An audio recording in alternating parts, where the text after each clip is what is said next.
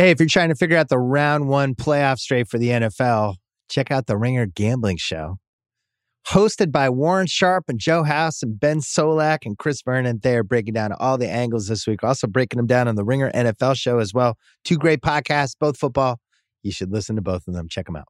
This episode of the Bill Simmons Podcast is presented by State Farm. If you've ever been in an accident and you're okay, but you know what happened, your first reaction is going to be, man, why did that happen?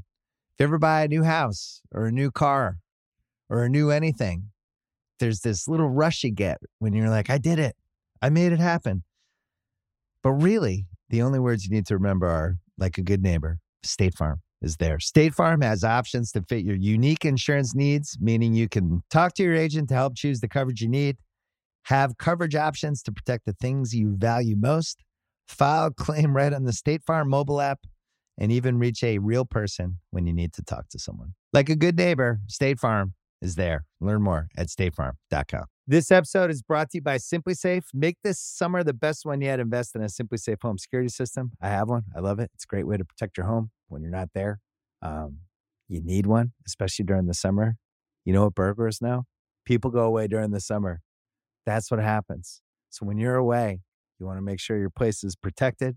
You want to make sure that you potentially have little camera things you can watch on your phone to see what's happening at your house, at your front door, inside.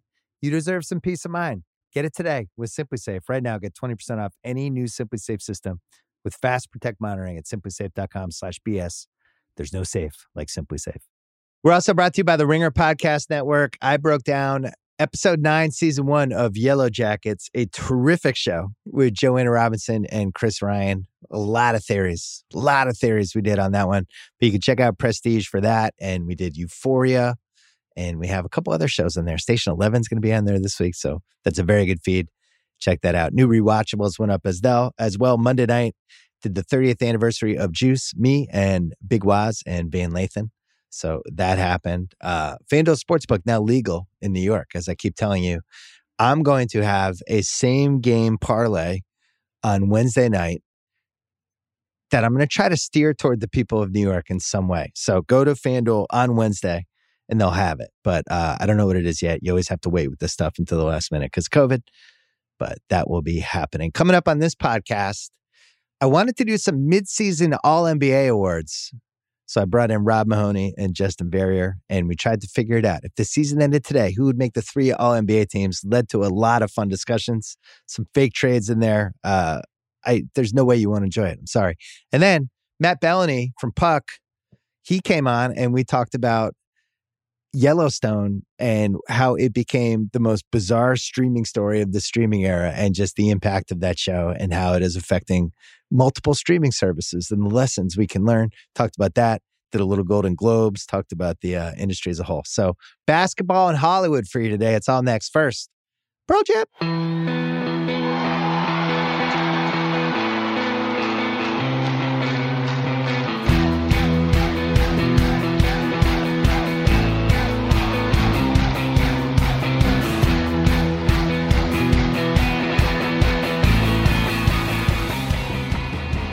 All right, Justin Verrier and Rob Mahoney are here. You can see them on the Ringer NBA show or listen to them, and you can read Rob on the ringer.com, a wonderful website as well. We're almost at the halfway point of the NBA. I think technically we are. Some teams have had 40 games, 41 games, and this is when a lot of people start trying to pick all-star teams, stuff like that. I have a much more fun conversation for us, All-NBA, which I think matters more. I don't really care who makes the all-star game, and in general, like I think we spend too much time arguing about DeJounte Murray or, whoever. What is the All-NBA going to look like this year? We now have a half-season sample size, and there's some simple ones you just throw in, and then it gets a lot more complicated. The first place it gets more complicated is that last spot on the first team All-NBA guys. Yeah. Because I think we can agree Giannis and Durant and Jokic are all on there, right? Those three. And Steph, right? Yeah, but I'm going to say that just those three is like, if we're going to go front court, two backcourt guys, however we want to do it. Those three. So we all agree LeBron is not first team then? Yeah. Well, hold that thought, Verrier. Okay. Giannis, Durant, Jokic, Curry. Yep. Fifth spot available. So now we're in this whole nebulous, what is this team allowed to look like space? Because the LeBron stands will be like, well, LeBron should be the fifth guy. He's one of the 5 best players in the league. You're just trying to leave him off because you hate LeBron. No, I want the team that at least resemble a basketball team. So let's start there. Rob, when you do an All-NBA team, what are your parameters? Because mine are, I want this to look like a 5-person team that would actually be able to play with each other is where I default to. I'm not saying I'm right or wrong. What is your default? I use a similar framework, although I'm also trying to look at like the play-by-play data. Like, did this guy actually play that position this season? Like, we'll get into the DeMar DeRozan conversation at some point. He is not a guard. He's not a guard this season. Has not played guard. And I think LeBron is in an interesting space because offensively, he's one position. Defensively, he's a different one. I mean, shit, you can make the argument Nikola Jokic could be the point guard on the first team All-NBA based on function, but he plays center. So I tried to go a little more by the book on this spot, but this one is hard. Like the first team, that last guard spot, I don't know that there's like a candidate that really jumps out at you unless you're going with LeBron. What's your process, JV?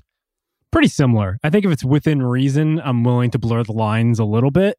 But like Rob said, it's a lot harder. Even Giannis is a case of he's playing majority of his minutes at power forward, but he's played a lot of center this year. And if anything, you could say that like that has been one of his biggest contributions to the team this year is being able to pivot to center and to cover for Lopez's absence. So it's really tough.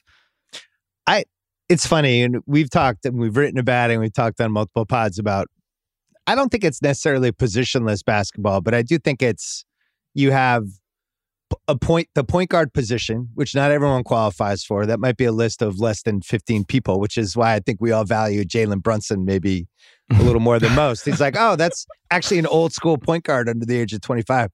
Then you have the perimeter guys, and then you have the guys who can like basically defend the paint. And those are kind of the 3 territories. So I don't know if Giannis is a center or not, but I know he functions like whatever a center should function like in 2022. Like I watched them play Charlotte last night. He was playing center. I don't know if you would call it center in this day and age, but so he is whatever new center is, center 2.0, whatever. Jokic is a great point. Jokic is their point guard. Yeah. But he's obviously not a point guard. So what the fuck is he? I don't even know how to describe him. That's one of the things that makes him so great. But then you go to like somebody like Durant, it's a little more traditional. That guy's a forward. Really clear it's a forward.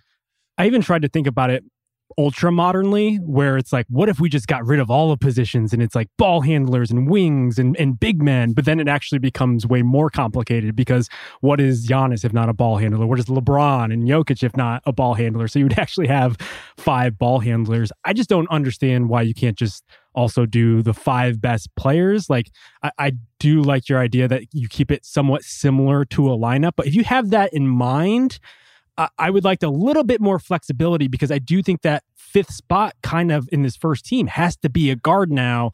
And like, am I discrediting someone like LeBron and putting someone like Ja Morant on that team? And does that feel right? Because he's not the 5th best player in the league. It's difficult. Right. And if you're going to put DeRozan, which you made the point is he's not a guard this year, but he's a perimeter guy. Yeah. Right. He could play guard. And I don't know if there's really a difference between how he plays basketball and Zach LaVine plays basketball, other than when they're on the other end. If you have like a taller person playing the 3, he's probably more likely to guard that person than Zach LaVine. But when you watch them, they're both perimeter guys. I think to call DeRozan like a quote unquote forward is a little weird, but at the same time, that's kind of what he is. So if he's going to be our 5th guy, then why can't LeBron be the 5th guy? That's where it gets confusing. It's a good point. Like, what can a guy theoretically do versus what has he actually done in terms of position? We get into some thorny territory pretty quickly, but I'm totally with you. Like, DeRozan is as wing as anyone else we're going to talk about for a backcourt spot, or, you know, like, why we get stuck in that, I don't know, other than this is the template the NBA has unfortunately given us. Well, one fun thing about, and I'm just spoiler, LeBron's not on my first team. Because you don't like LeBron, man. But if LeBron is on that first team and you have Giannis, Durant, Jokic, Curry, and LeBron, I'm pretty sure that those 5 guys would figure out how to play together. Yeah. And would be would be pretty fun to watch. And LeBron would, I guess, be the quote unquote, LeBron or Jokic would be the what kind of the facilitator in that lineup. I really want to put DeRozan on the first team, even though he's not a guard, because I think he makes sense with that team. If it's Giannis, Durant, Jokic, Curry, and DeRozan, I think those five guys make sense together. DeRozan as a perimeter guy. Curry's not a natural point guard, obviously. He's really plays off the ball more than anything, but you could use Jokic almost as like the Draymond in that thing. And those five guys make sense. More importantly, I feel like DeRozan, the season he's had, the impact he's had in the Bulls, the fact that they're the number one team in the East, the game winners he's made, the confidence he's given them, his flexibility, the fact that he's playing the best basketball of his life and has really kind of made himself into a top 10 guy this year, no question. I kind of want to reward him from that. So I think that's my pick. Who do you have, Rob? So I went Chris Paul, and I wrestled with this one. Really? Wow. And I think this case is a little bit more holistic. You know, like the Suns are on pace for 63 wins right now. I would say Paul is the central reason why. And some of that is like your team just, you weather more when Chris Paul is on the floor. You can keep your spacing, you can sustain runs, you can bounce back faster. But also on a macro level, I think he just makes your team more resistant to the kinds of issues that we're seeing with some of these other disappointing teams this season. Like whatever's going on with the Hawks, that doesn't really happen to a Chris Paul team.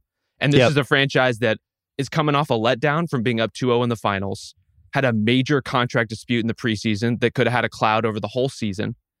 And remember when there was, massive franchise-altering allegations against Robert Sarver that could have sent this whole group into a tailspin. And you never hear a single story about how this group has lost focus, about how they're underperforming, about how they're not playing up to their standards. I think Chris Paul is the reason for that. So his numbers don't click the way these other four guys do. But in terms of holistic impact, I think CP is your guy. I had him initially in the spot. And then from a numbers standpoint, I just felt like I was overrating him just because I like what he does so much. He's 14 and 10 a night. It's a lot for 14 points a game. It's a lot to put him on first team. But on the flip side, that's a debate that I think is a really important one to hit.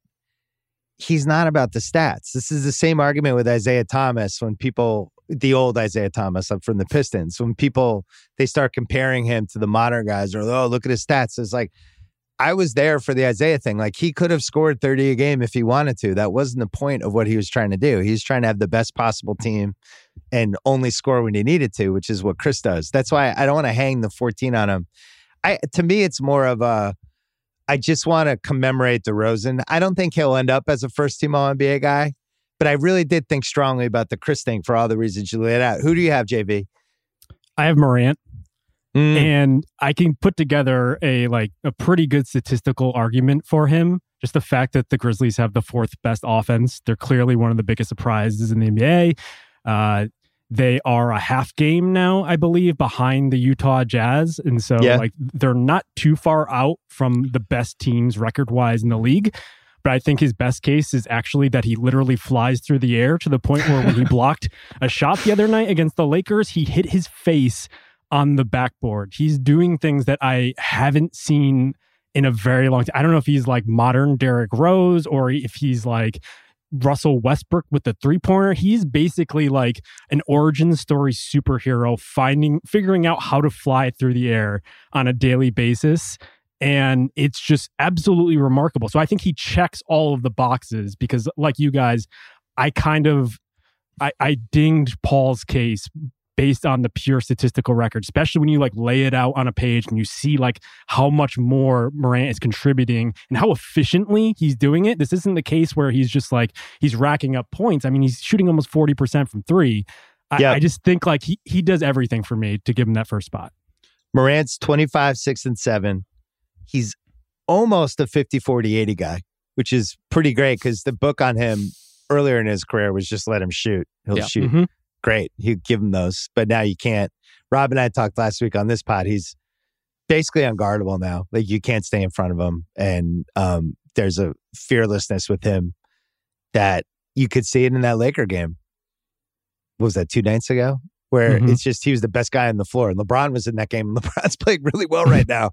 And Ja was the guy. So if you're talking about, if I'm putting somebody on first team All-NBA, you have to have some real pedigree at that point, which is what makes the DeRozan case interesting and speaks to how well he's played this year. And people will be like, well, he was doing this on the Spurs. No, he wasn't. He went not at this level, not this consistently, and not like with the level of kind of care that when you watch the Bulls, like he's just so confident in every single decision he's going to make now.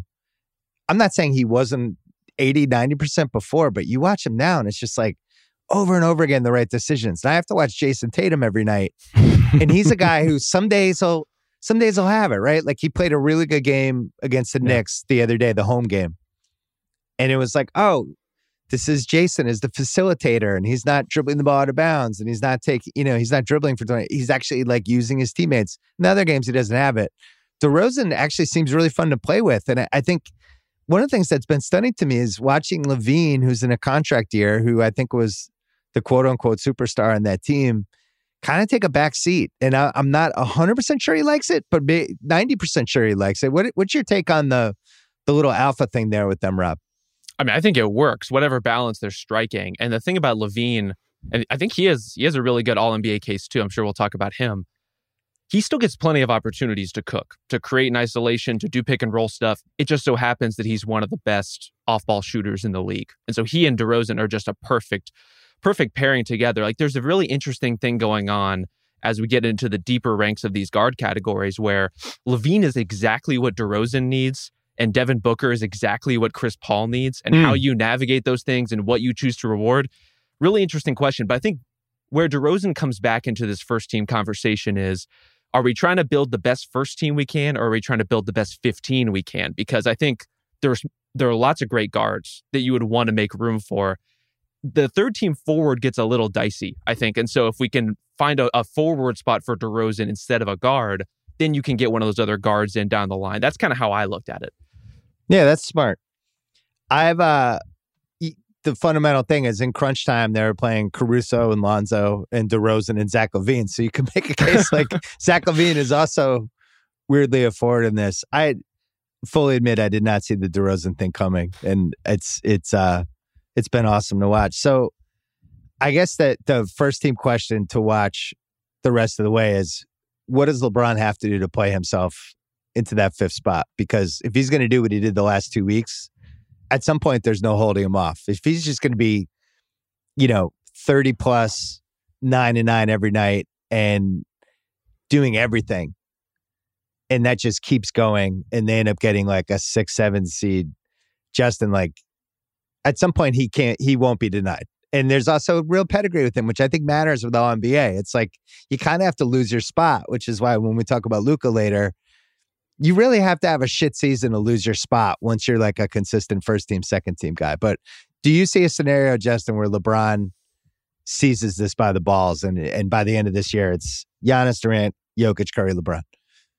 I actually had him on my first team when I did just a early knee-jerk reaction, like who do I think are the 5 best guys right now? And then when I did the statistical like work behind it is when I elevated Jokic. And I think the biggest difference was on defense, whereas Jokic has just completely transformed himself defensively to the point where the Nuggets are better defensively when he's on the court, whereas LeBron is a negative still. And that's kind of a little warped just because he has been able to pivot to center and plug that hole and do whatever is necessary for his team. And those lineups of late have kind of gotten smashed, including against the Grizzlies. But that is where it tilts the scale. But like in terms of just like personal improvement, in terms of like LeBron's individual development, he's been on another level even at age 37 to the point where he's shooting a career high in 3-point percentage and a career high attempts, which is like the one thing we've been saying about LeBron for like the past 5-6 years. That is the next part of his game that he really needs to adapt to. And while like I would probably admit that a lot of those attempts are him just kind of lazily running up the court and just like jacking, and especially later in the game. But like he just has this whole new dimension where he's essentially, until Anthony Davis comes back, playing 3-and-D center, which is like, it's unbelievable. And we'll see if he logs the minutes in the games in order to still be in the first team conversation. But in terms terms of just like LeBron's individual progression, like he's even getting better, which is wild to say. Yeah, you think about him historically. I've been so fascinated by the small ball center thing with him because there's so few players in the league who have been able to reinvent themselves as on the court basketball players a few times during their career, right? That's like the hardest thing to do. I think Magic's a really good example where Magic, the first season is not even a point guard. He's really not the point guard for the first 3 seasons there. It's a lot of Norm Nixon and there's a lot of like sharing and he's really more of a guard. And when they win the 82 title, that's like one of my weirdly favorite Magic seasons where he's not the point guard really at all. And he's almost a triple-double the whole season and is this really, really good defensive player back then. And it's just kind of playing 4 positions and filling in wherever you need him. And then as he gets older, he becomes the point guard, obviously. But when you look at the LeBron, like first how skinny he was the first 5 years, and now he's basically like he came out of the taller Michael Jordan factory and is like play very similar game to that. And then watching him evolve in Miami and then watching him evolve again from like a power strength standpoint in those last 4 Cleveland years. That last year that when it was basically just him and he was just bully balling everybody and he had finally figured out like how to get rid of that JJ Barea shadow from the 2011 finals when he couldn't even post up a 6-foot guy. And now he's moved into this weird 3-ball center thing or small ball center thing. And I don't know, historically, I think like all of this stuff's going to help when we have the Jordan conversation 50 years from now, or all these different points of his career. I didn't think he could do this. And now I'm starting to wonder, is this kind of who he should be? And would it make more sense, Rob? Actually, let's go to break, but I'm going to leave you with this hanger. Would it make more sense if he played with Karl Anthony Towns than Anthony Davis? Mull that one over, and we're going to go to a break. This episode is supported by State Farm. If you've ever been in an accident and you're okay, but you know what happened, your first reaction is going to be, man, why did that happen? If you ever buy a new house or a new car or a new anything, there's this little rush you get when you're like, I did it. I made it happen. But really, the only words you need to remember are, like a good neighbor, State Farm is there. State Farm has options to fit your unique insurance needs, meaning you can talk to your agent to help choose the coverage you need, have coverage options to protect the things you value most, file a claim right on the State Farm mobile app, and even reach a real person when you need to talk to someone. Like a good neighbor, State Farm is there. Learn more at statefarm.com. This episode is brought to you by Michelob Ultra, the official beer partner of the NBA. It's just what you need to sit back and enjoy the game, and they're also getting fans closer to the game than ever. You can win exclusive NBA prizes like courtside seats, signed memorabilia, and more. I love Michelob because of how light it is. It's only 95 calories with 2.6 carbs. You know what the perfect time for Michelob Ultra is? A little doubleheader, little NBA doubleheader. Right? First half of the first game. I don't know, West Coast time. That's usually about 5 o'clock, 5:30, perfect time for a beer. You can do it. Grab a pack to enjoy today. Learn more and enter for your chance to win at MichelobUltra.com/courtside, LDA 21 and up. The ideal LeBron teammate for this stage of his career. Kyle, turn the camera on. Karl Anthony Towns or Anthony Davis? Who is a better fit for him, Rob? I mean, defensively, I have a hard time seeing it with Towns. You know, even I think we all do. Well, no, I'm saying, just because LeBron, he does want to take it a little slow defensively sometimes in the regular season. He will have some possessions where he's kind of standing around when he should rotate. But it's almost like he's a better teammate for Davis than he would be for Towns in a lot of ways. Because, and really it applies to this whole Lakers team. LeBron is their last best chance on so many of these possessions because of that three-point shooting. Like his ability to hit that rock back 3 with 2 seconds left on the shot clock, it's really the only chance they have of sustaining half-court offense. And so a Towns team would be super dynamic, super interesting. But in terms of like getting the best out of a player like Davis and what he could give you defensively, I mean, I just love what LeBron does, and that his version of the old man game is apparently just taking 30-footers and being great at them. It's inexplicable. It's certainly a dimension of his game I did not expect at any point. This was the shot everybody wanted him to take for 8 years, first 8 years of his career. And now teams like begrudgingly just have to go up and guard him 30 feet from the basket because he's made enough of those weird off-balance threes, which now all of a sudden he's barreling into the paint. He's going to get any call. The refs are going to give him anything. And he's become this hard. So I almost want him more with spacing. What do you think, JV? I lean Davis for the reasons Rob mentioned, although who's the best point guard that Towns has ever played with? Yeah. Because Towns is potentially one of the greatest offensive centers of all time right now. Like, we can get to him later, but he's verging on a 50-40-80 season from center. And so I can't imagine like how much better offensively he would be coming off of a screen for LeBron James. Like in the same way that LeBron took Davis to another level and just like even eased his burden in terms of leadership and all that other stuff that we ding Davis for and now we ding Towns for. I would love to see them play together. I just like the way Towns' career is going versus how Davis's career is going. People are, well, Davis got hurt. That's not fair. I don't like 20 pounds heavier Davis. And I've said that on multiple pods. I don't like this center direction that he's going. And I think he's going to have a hard time staying on the court. I really liked what I've seen from Towns this year. And we're going to get to him later. But that's a weird team. I wouldn't want to play with D'Angelo Russell.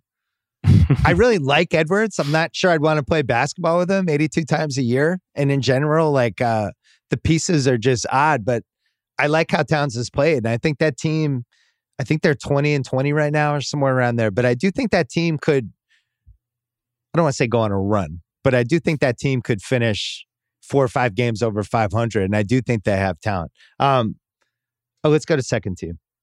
So our final candidates. Now I'm wavering on DeRozan. I wonder if I cheated with DeRozan because it's basically Jokic is a center, Giannis is a center forward, Durant's a forward, Curry's a guard, and I wonder if I should have had to have put a second guard there. What's the rule? You guys rule for me. Where are you on it, Justin? I think he's definitively a power forward, if only because like that has been the story of his season and like what's helped the Bulls be so successful this season is that multi-guard lineup. And so like I kind of lean that he's a forward. Yeah, I feel like I'm cheating putting him at guard. I don't want to cheat. So who would it be if it wasn't? I'm gonna stick with my original one, which was Rob's pick of Chris Paul. I think that's the right pick. It's the right pick. It's the ethical balance. It's the ethical pick. You know? I'm an ethical guy. I am an ethical, especially with, I care way too much about this stuff. And I feel like if I'm going to cheat and put DeRozan on there, then that opens the LeBron discussion. And now we have to argue LeBron, DeRozan, and I'm not sure who's been better. So I'll put Chris there. All right, second.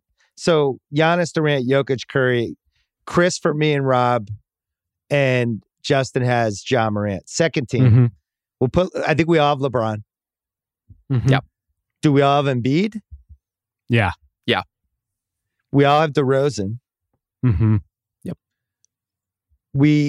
Rob, you and I have Ja Morant here, right? That's right. He has to be here. He has to be on one of the two teams.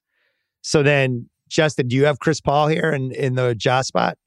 Yeah, I have Paul. Okay. I think that's the top 9 in some order, however you want to do this with the two teams, which now leads to the second fun discussion. Who's in this 10th spot, which really is supposed to be a guard. And I had Donovan Mitchell, and I think that's the right pick. Who do you have, Rob? I got to be honest, I really wrestled with this one in part because of Mitchell. I ended up with Trae Young somehow. And I went back and forth on it, and ultimately came down to this for me, that I don't think it makes sense to hold it against Trae Young that the Hawks have been one of the worst defensive teams in the league. Like, he contributes to that, but his jurisdiction, the offense, has been off the charts, has been great. It's more of a maximalist approach in terms of him dominating the ball, but I think he's been so good at doing what he's supposed to do that I give him a little bit of an edge over Mitchell. And then I come back to, if Mitchell or if Trae Young were allowed to play with Rudy Gobert, what would that team look like? And could he do the things that Donovan Mitchell does and more? And I think the answer to that is yes. So Mitchell's 26-4-5, 46-35-88 splits. Utah is the 4th best team in the league.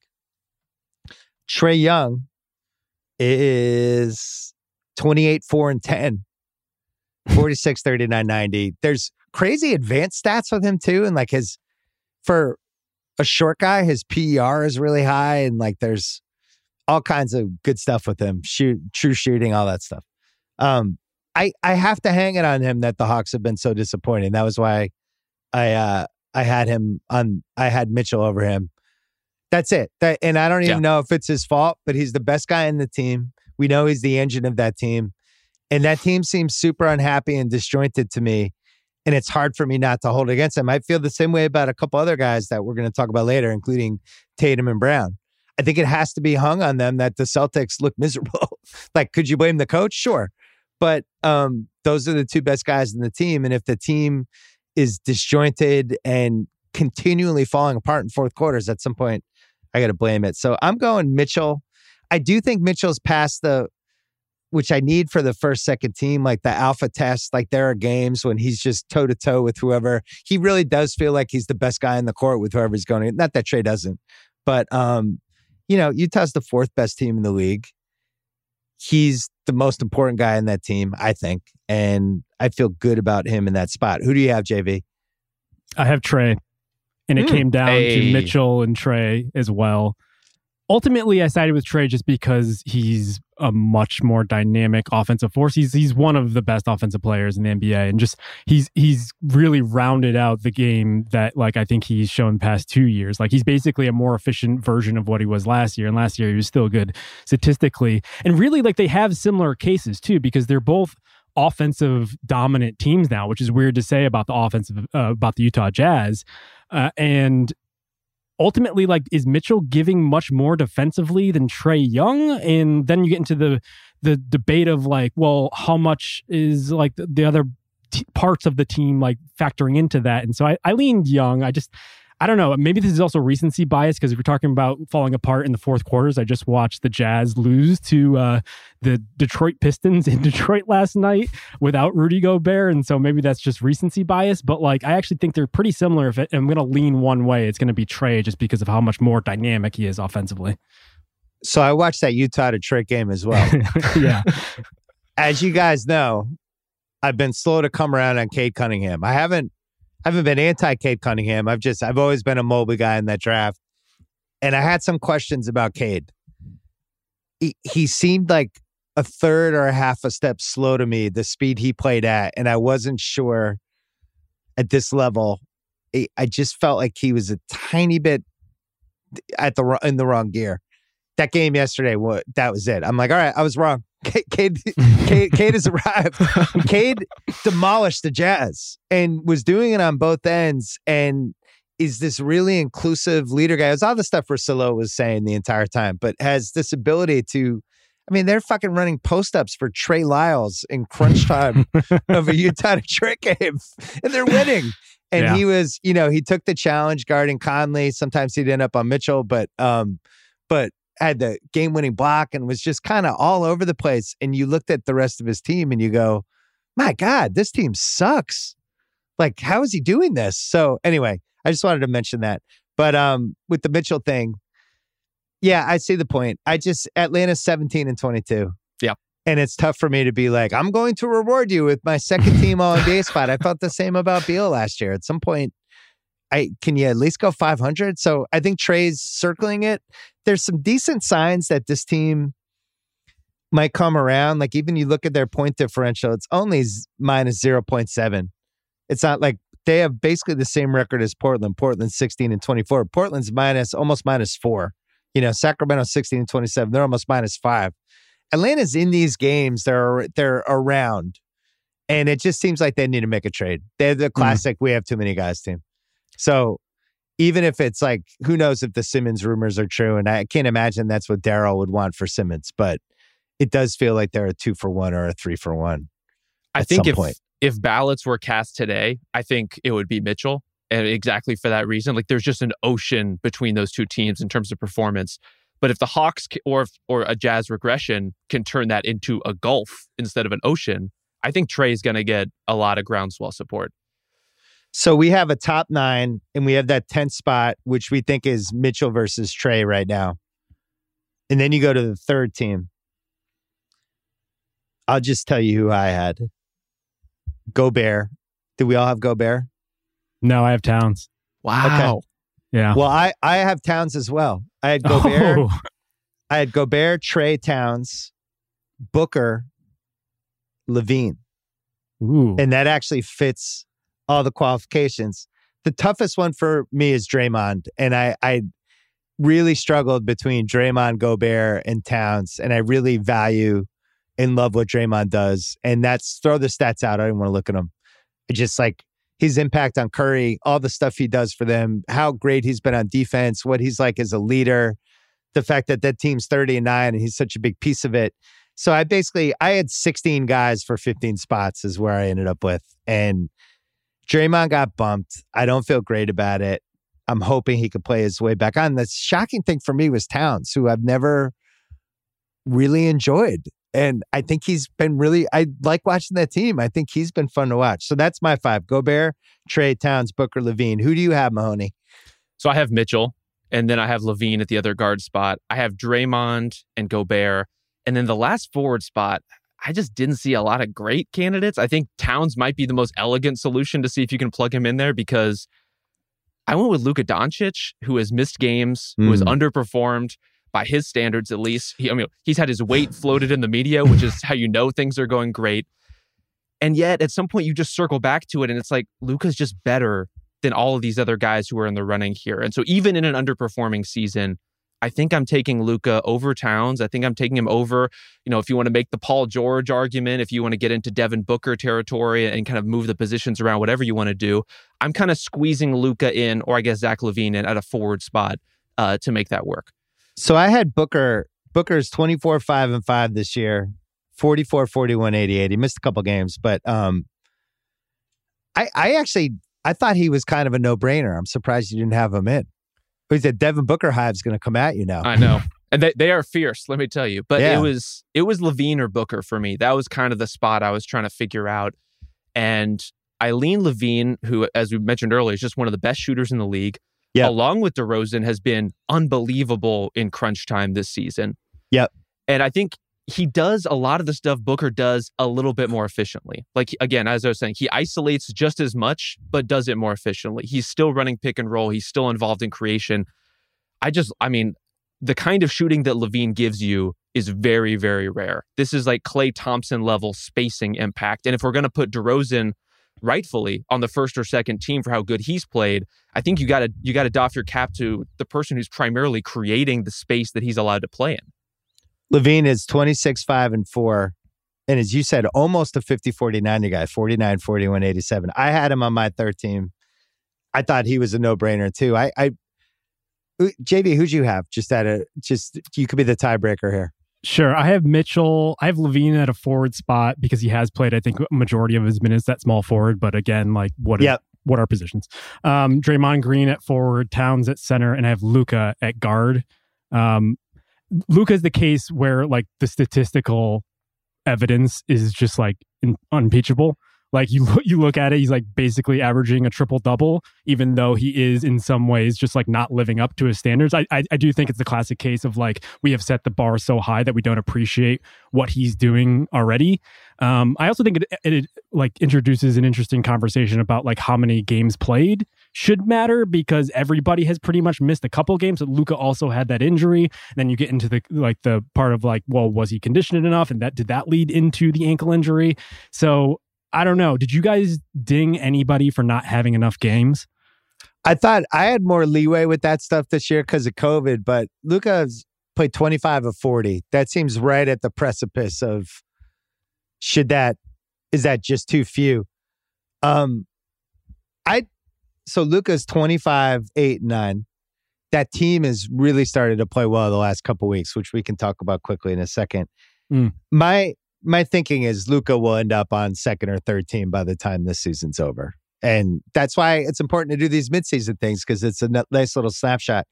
I personally decided to penalize him just because he showed up overweight and out of shape, as you mentioned.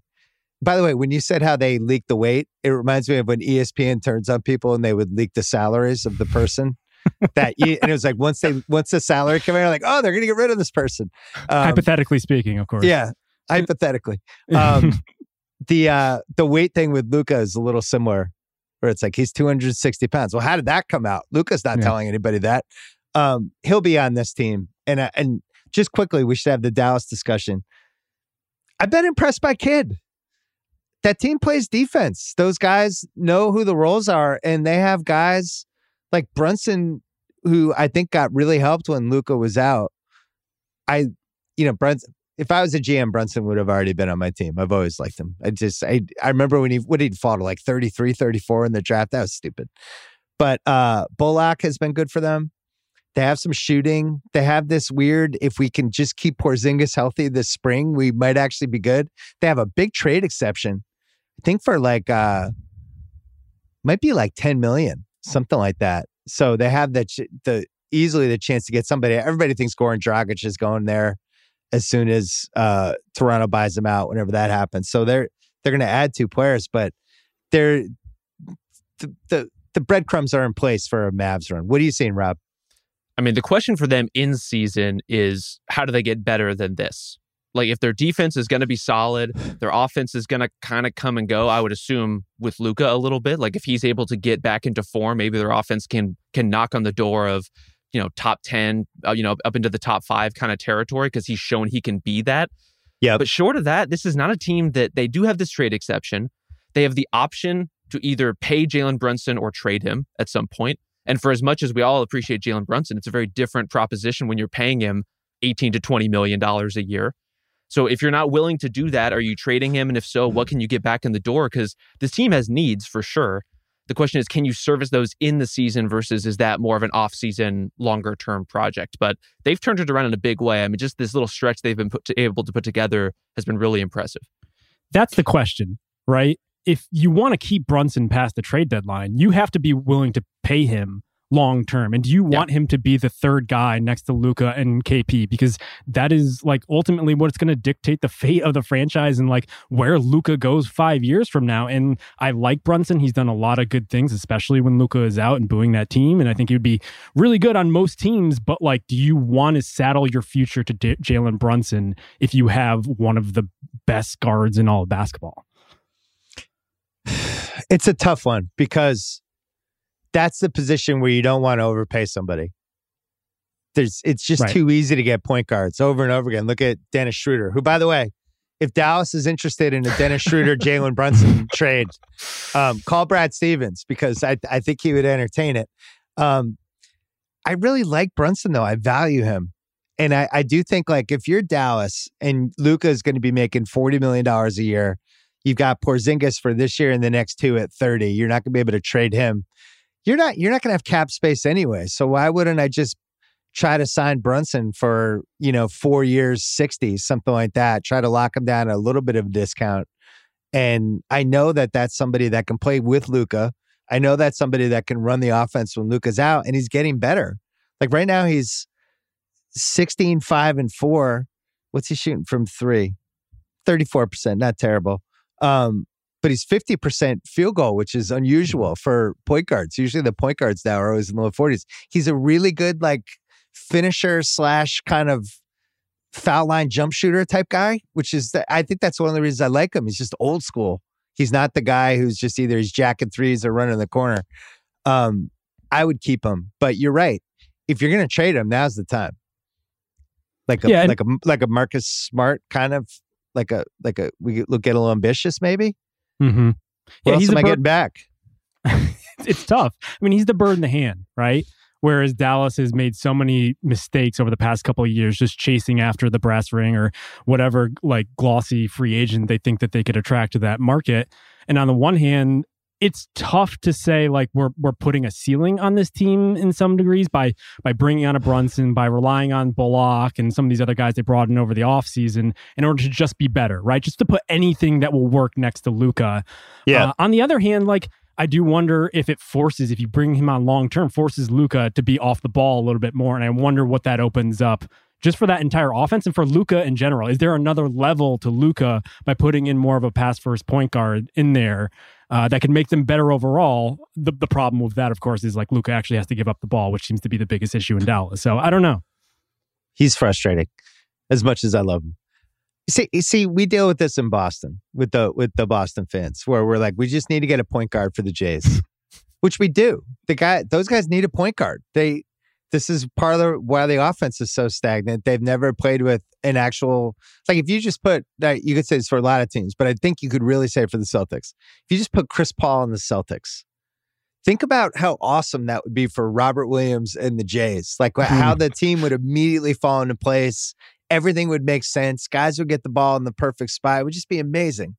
Now, 20 teams could say that, but if you just put a first team All NBA point guard on their team. If you just put a first team All NBA who's one of the best point guards of all time on that team. Be pretty good. But when the people like my dad's like, we need a point guard. It's like, all right, who's the point guard? There's like 7 of them. Like, can we get Tyrese Halliburton? Maybe. Could he be that guy? I hope so. But in general, the list, there's like 2 types of point guards at this point in 2022.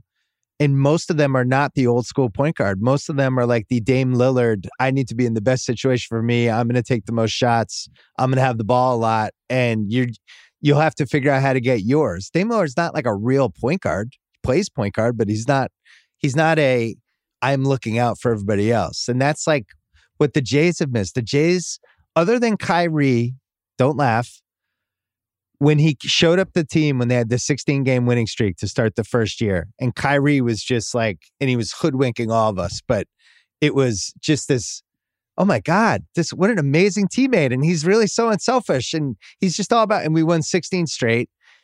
And the Jays, that was really the only time ever that they were in an awesome situation with a point guard, because he was like looking out for them, but then taking over games at the end, which is what a point guard's supposed to do. I just don't think those guys are out there. So going back to the Jalen Brunson thing, I value what he does because I do think like he's an old school type of guy. Do you guys feel like Cole Anthony or Jalen Suggs can potentially be like that? I don't feel like Cole Anthony is like the old school, I'm worried about everybody, but I do think Suggs has that in him. I don't know. What do you think? They need time. And I think the thing about Brunson is it was clear the second he got to the NBA, this is a guy who knows how to create space, who knows how to use his body, who knows how to create those finishing angles.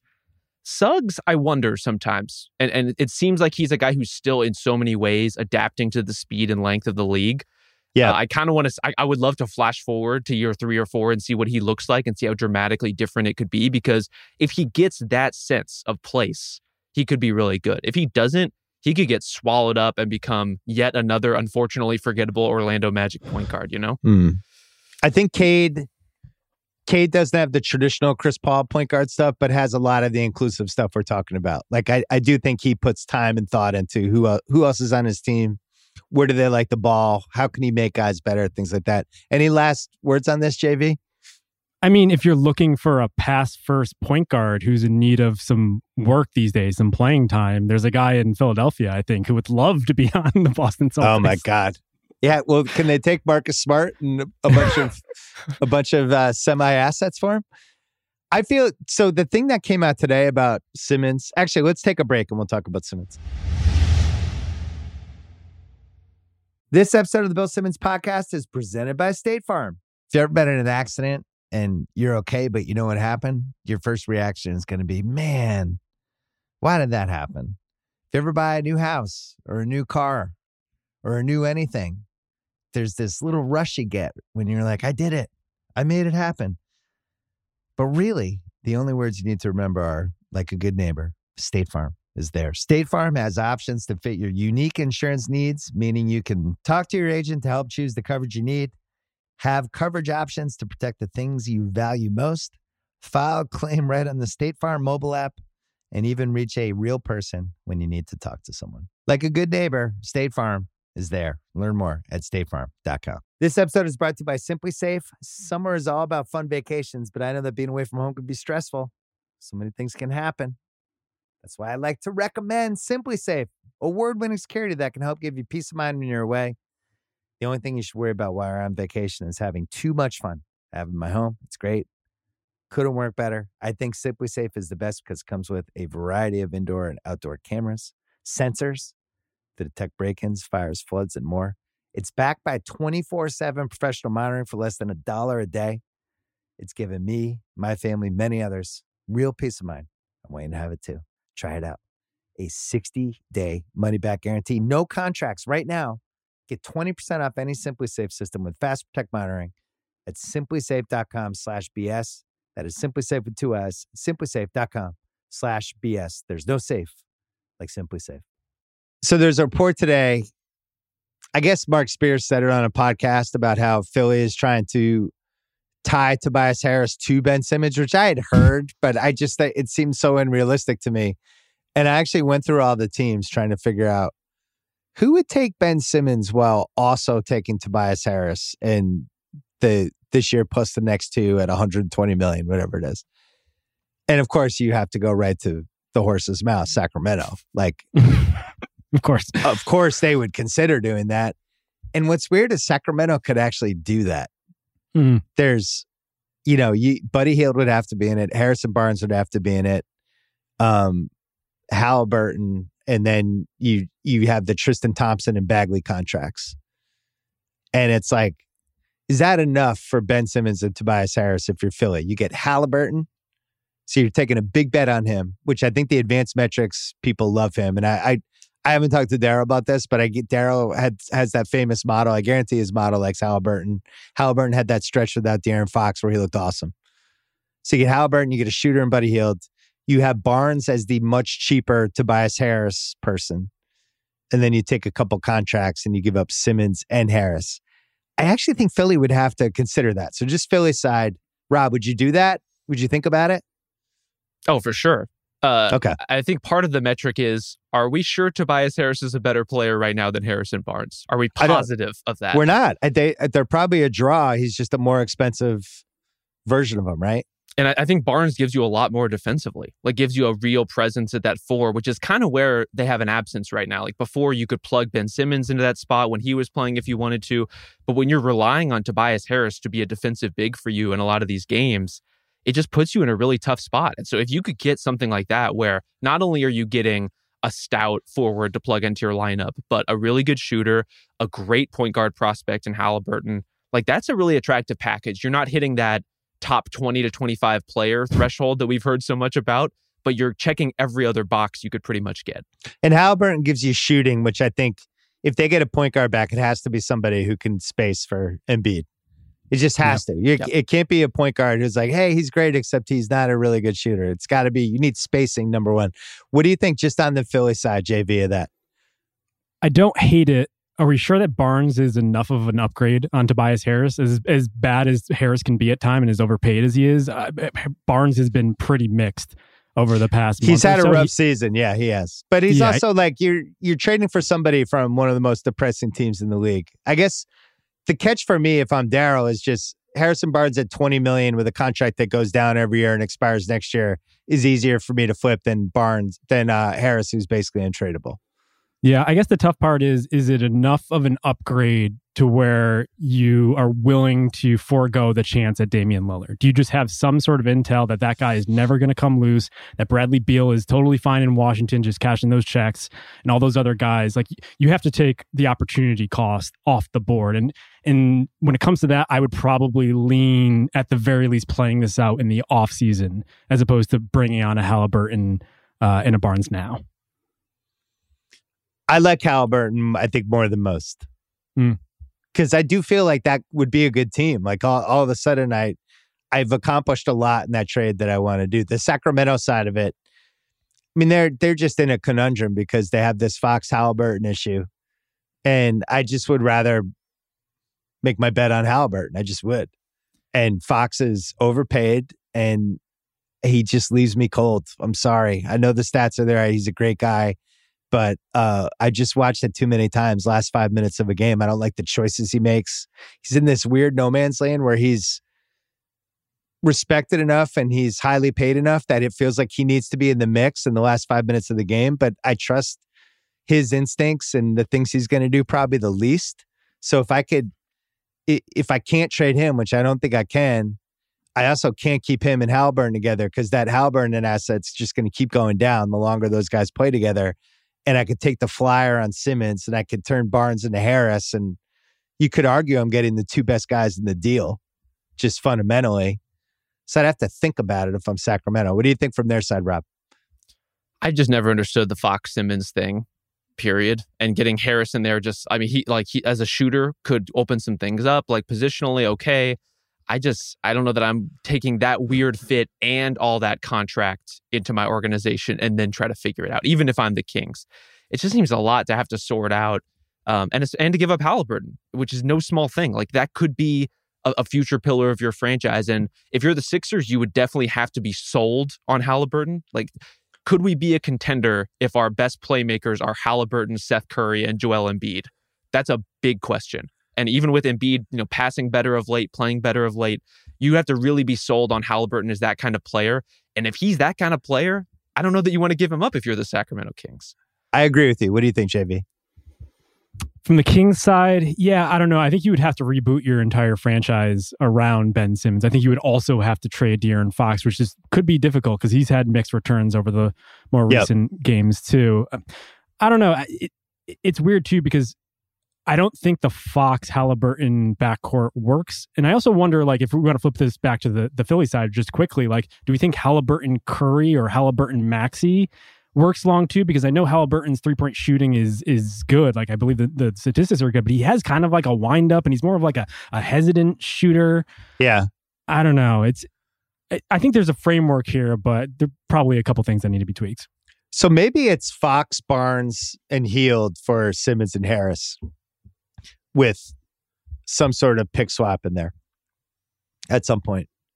Maybe that's where this ends up. And maybe if you're Philly, that's just the best you can do. I just don't think Daryl's going to do that. I really think like at this point, you've come this far. Why not just ride it out? And who made that point about Lillard or Bale just waiting? Did you make that point, Justin? Mm-hmm. You're almost better off with the pipe dream of that. Plus, the way Lillard has played this year, it actually seems more conceivable. You can trade for him. There's other issues about, am I sure I want to trade for Damian Lillard? Like, who's, about to hit his mid-30s, and the arrow seems to be pointing down in the history of small point guards. And, what am I trading for a guy who his time has passed as a top 10 guy? I don't know. All right, third team, just wrapping it up. I have Gobert, Trey, Towns, Booker, Levine. Who'd you have, Rob? I had Mitchell, Levine, Draymond, Luka, Gobert. Justin? And I had Mitchell, Luka, Levine, Draymond, and Towns. All right, so let's do apologies. I'd like to apologize to Draymond Green. I value what you do. I should have found a place for you. I would much rather have you on my team than Karl Anthony Towns. This is no reflection on how I feel about you as a basketball player and a winner and a great teammate. And when I'm done at the end of the year with these awards, I hope you're on my team. That's my apology to Draymond Green. Who are you apologizing to, Rob? I'd like to apologize to Devin Booker to get the hive off my back primarily, but also he's just been totally credible as an all-NBA guy this season. It's just a numbers game on who you have and who you don't. Absolutely worthy if he gets in there. I'm not really apologizing to him yet so much as explaining, but I think Jimmy Butler is going to be in this conversation once he plays some more games. Yep. We've seen a lot of different versions of the Heat this year. The through line when he's played is he's great in every version of their offense. I think he's going to be an all-NBA guy when all is said and done, but just hasn't played enough right now. Yeah, and he's still when does he come back? It's still a little while, right? I can't even remember what he's hung up with right now. Yeah, he's only played 23 games. He's missed 17, and I think I had the same thing. I mean, if you're just doing best 15 players in the league, he's still on the list. Who would you like to apologize to, Justin? James Harden. Similar statistical case is Luka Doncic. He's basically averaging a triple-double, but unfortunately, he's as big as a left tackle on Georgia, and you can't count on him from game to game to the point where he was even out last game with some sort of injury. So, I'm sorry. Couldn't agree more on Harden. So Harden is 22, 8, and 9. 33% from three-point this year. A little down on that one. Free throw attempts are obviously down. The jump out ones, I had 5 guys that I felt like were bubble guys for me. You mentioned Harden. Draymond, I mentioned. Luka, we all mentioned. And I think Luka gets in there by the time this is done. I really wanted to talk myself into a Drew Holiday spot, and Milwaukee's just not playing well enough. And I don't even think that's necessarily his fault. But, you watched last night, they lost again. They lost to Charlotte. They lost a game that basically they fought back. They tied it. LaMelo made a move I've never seen in my life where he was going right to left and looked like he was going to throw a right-handed, one-handed skip pass into the corner, jumped in the air, changed his mind, and just shot a 10-footer and it went in. I honestly have never seen that. And then Milwaukee fucked up the last possession. But Holiday, I think he's in my top 20 this year. But the Milwaukee thing, I just can't. And then you mentioned Butler and Harden. Harden is just like, he's a DH now.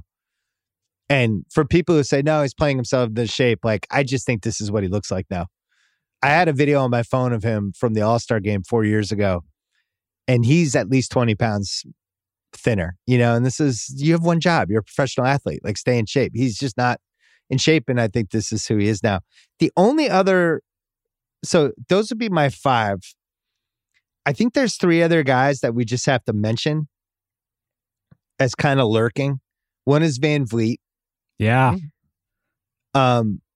Just kind of stunned by Van Vliet this season. I don't fully understand it, but I don't know. He's like from a different decade. He's from like the early 1970s, like everything about his game. I don't understand it, but I think he's been a big reason why that team hasn't totally gone away, and his competitiveness and his shot creation and all that stuff. Second one is Tatum, which I'm definitely not making the case for him, but he's having a big season. Yeah. I thought I had his numbers in front of me, but he's like 27 a game. And if you catch him on the right night, you would assume he's one of the 10 best guys in the league. He's not. And then the third one, just have to mention Jared Allen. Yeah. I agree. Because I think he's, as much as I love Mobley and as much as I've enjoyed Garland, I think Jared Allen has been the most important Cav. I think all the advanced numbers back that up. He unleashes them in a bunch of different ways. And him versus Gobert for that third team center spot, I think you could have an argument out of it. Gobert probably gets it, but it's at least an argument. Is that crazy to even mention Jared Allen, Rob? I don't think it's crazy, but I do think we might be edging toward crazy if we're mentioning him ahead of Anthony Davis. Really? Who hasn't been great, but like, he's still Anthony Davis. Yep. There's only so much we can, and I run into the same thing with Paul George too, who has his own games played issue, and it's just kind of miscast in the role he's been asked to play this season. But do we punish guys who are put into roles that are too big for them if they're like a little less efficient than usual? Or in Davis's case, do we really think like Jared Allen is a better player than Anthony Davis, or has had a bigger impact this season than Anthony Davis? I think right now that might be the case for Allen, but by year end, I would be shocked if AD hadn't played, his way into this conversation in some capacity. I think that's fair. Yeah, he just hasn't played enough. I didn't even really consider him for that regard. I mean, I did not in the case either. of Allen, yeah, the numbers aren't like jumping off the page. It's basically 17 and 10 or 17 and 11, but he's also shooting 70% from the floor. And every time you get into 70s, I feel like you definitely have to be in the conversation. It's so bonkers that he's exactly what the Nets need. Yeah. And that he was this afterthought throw into the trade that the Rockets didn't even want. And the Rockets were like, look, we don't want that guy, but if you can reroute him for a non-lottery pick, like put that pick in the trade, like that would be attractive to us. And that's really cool. Listen, he's stepping on DeAndre Jordan's minutes anyway. We've got to get rid of this guy. That was really terrible. Davis has played 27 games. He's basically 23 and 10. Really has left me cold. Yeah. On the left me cold All-Stars, he is absolutely the starting center. And by the way, Dame's the point guard. Yeah. And we didn't mention Dame at all. He doesn't deserve to be even considered.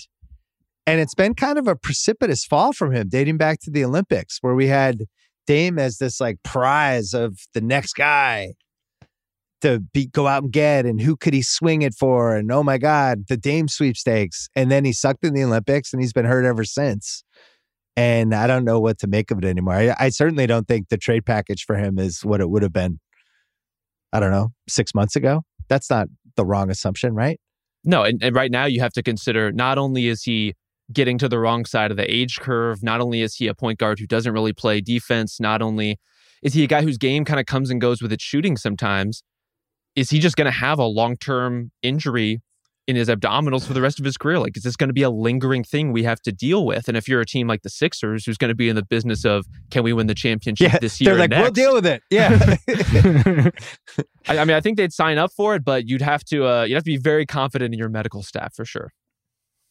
Portland, as our friend KOC says in the blow it up rankings, I think Portland and Sacramento are 1A and 1B in some order, but Portland, it's clear what they have to do. It'll be interesting if they actually do it. They should trade McCollum and they should trade Lillard and they should try to start over. They have a lottery protected first round pick this year, which they're going to be able to keep.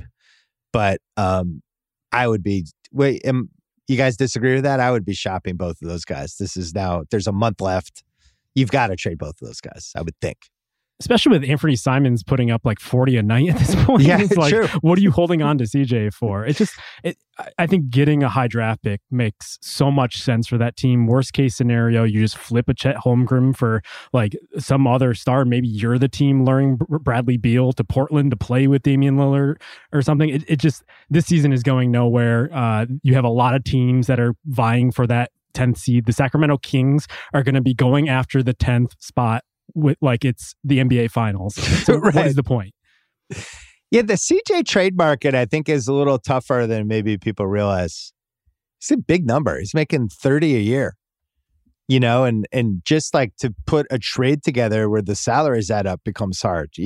There at least has to be one guy in that trade who's making 20 plus, but just in general, I think they might have missed their window with some of this stuff. And I don't blame them because they were a fringe contender in the West and they had Dame, and I certainly wouldn't have traded Dame a year ago, but now, at least with McCollum, they might have missed the window. I think Dame will still have value.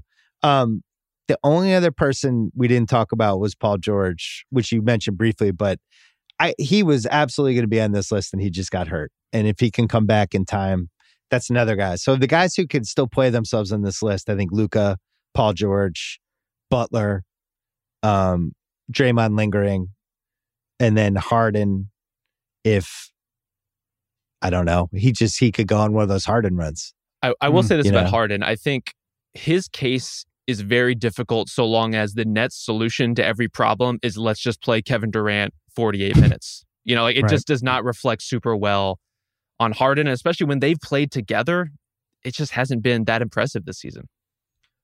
Yeah, I don't know what the answer to that is. Like, because everybody, the Philly Harden thing, I don't know where it's coming from, but it's persistent. That they either want to clear space for him when he's a free agent or they want to make a move for him or a three-way or whatever. And I find it hard to believe Durant would sign off on that when he was the one pushing for Harden. Last thing before we go, FanDuel MVP. Right now, Curry is plus 140, which is interesting because I know we penciled him into first team All-NBA, but he's actually not having like an awesome Steph Curry season from a statistical standpoint. Not to defend my guy Steph. I do think teams load up on him in like the craziest ways. And there's a degree of difficulty to his numbers. And this is people, you're just making excuses because you like him. He gets mauled every game. The other team knows he's almost like a running back where the other team is just putting 8 guys on the line because they know you're going to be handing off to this guy 25 times. Every single possession is a struggle for him. And I did think he was starting to wear down the last couple of weeks from it, which is why I think the Clay thing is so important. My point is, he's the MVP favorite, but I don't feel like he's having one of his greatest seasons. I think his team is succeeding, but I don't think unless he picks it up and goes on one of those Steph streaks, I don't see him winning the MVP with what we've seen in the first 40 games. Do you guys? I think he's probably the favorite right now, is he not? He's the favorite on FanDuel, but I'm saying like, I think people will start to pick apart the statistical resume when we get to like game 70. They'll be like, wait a second, we're going to vote for this guy? He's had 5 better seasons and he was better last year, and they're going to do the whole thing. And I think kind of undermine it a little bit unless he picks it up. Yeah, I believe it's a career low in field goal percentage and 3-point percentage, not counting that 5-game season where he broke his hand, which is like, you take note of that. But I think you hit it, Bill, where it's just like he basically unlocks everything on that offense. He draws so much attention. He gets guys involved. He allows Draymond to effectively be a designated hitter on defense. And I do wonder what's going to happen if Clay can play up to Clay's standard, or even just stand in the corner and shoot and be an outlet for Steph, how much better Steph would be.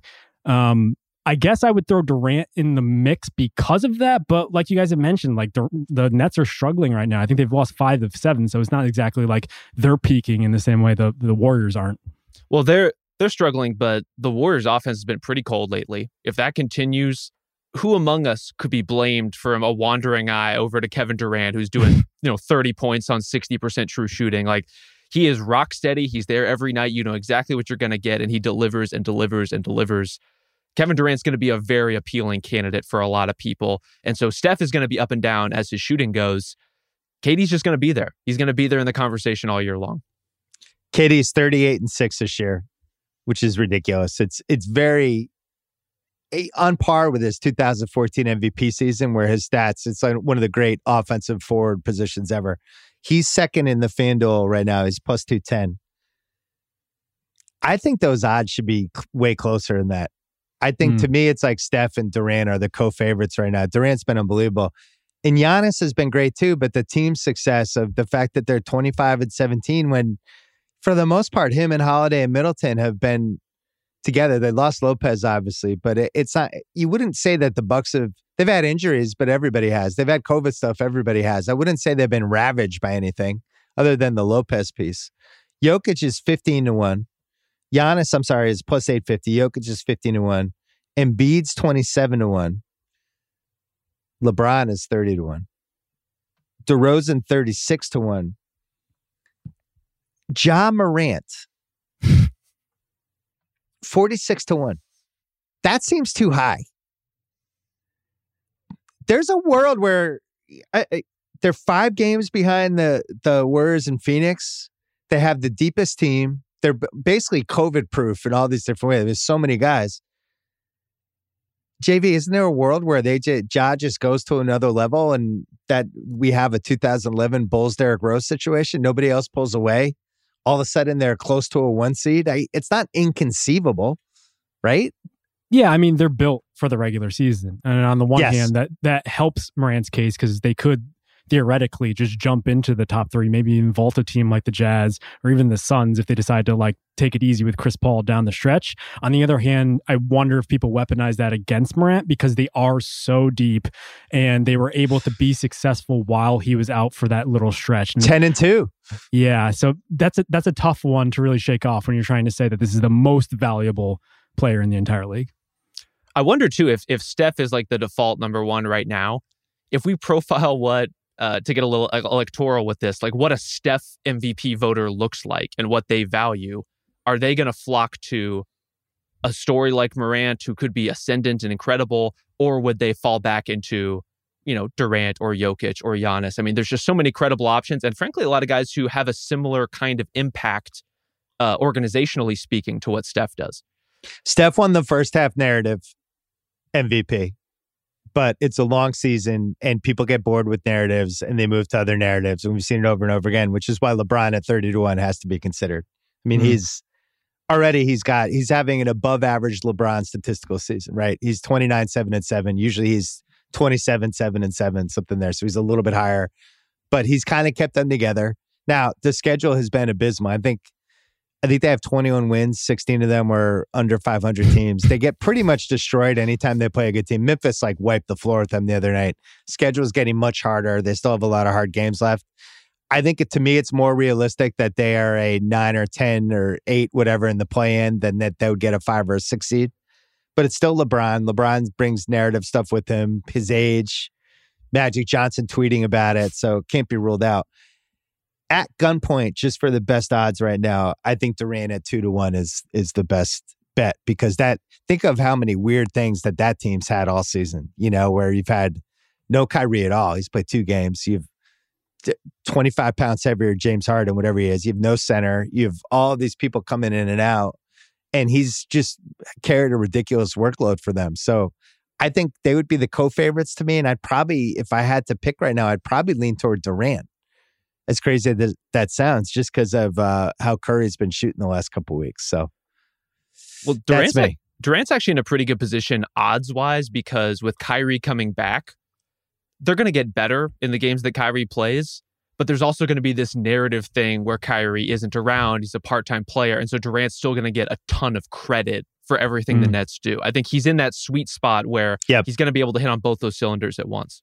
Unfortunately, it's not a GM of the Year award, so he's not going to get penalized for that. Go ahead, Justin. Sure. Yeah. I mean, we talk about LeBron pivoting to center. I mean, Kevin Durant has been doing that for a full calendar year to the point where like Blake Griffin is in air quotes center taking charges and flopping all over the place, but Durant is effectively the rim protector in these sort of lineups. So like if we want to make that a big part of LeBron's case, that should already be baked into what KD has been doing for a while.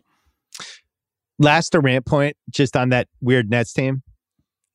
In a weird way, I admire Harden and Kyrie because for somebody to play basketball, which is really hard to play, and just gain weight and still be able to be as efficient and decent as Harden's been is kind of amazing. And then you watch Kyrie, who's hasn't played all year, and just comes in like he came out of he's a hot pocket out of a microwave and could just put up 22 in Portland and then just not play for another week.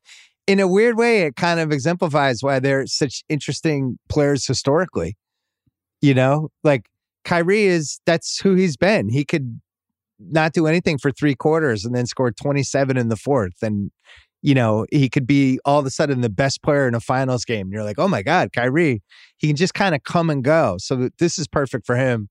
And then Harden, just like his footwork, know-how, hoops IQ is enough to overcome the fact that he's just slower than he used to be. Nobody usually loses a full step and can still put up offense like he has. I'm weirdly impressed, even though I'm mad that he's not in shape. Just wanted to make that point. It's why you get in the superstar business, right? Like if you could be the Brooklyn Nets and know all year that you have some of the best guys on the floor for any game, or you could be the Utah Jazz who have 4 times the point differential the Nets do and are just living in angst every day over like, are we actually good enough to do this? To which the answer when you lose to the Pistons is not looking so great. Yeah. All right, guys. Well, we can hear on Ringer NBA show tomorrow.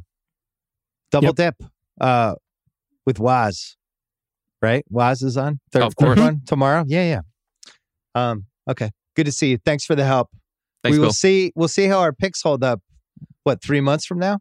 3 months from now? We'll see. We'll see how many we actually got. Thanks for coming on. Appreciate it. Thanks, Bill. Appreciate it.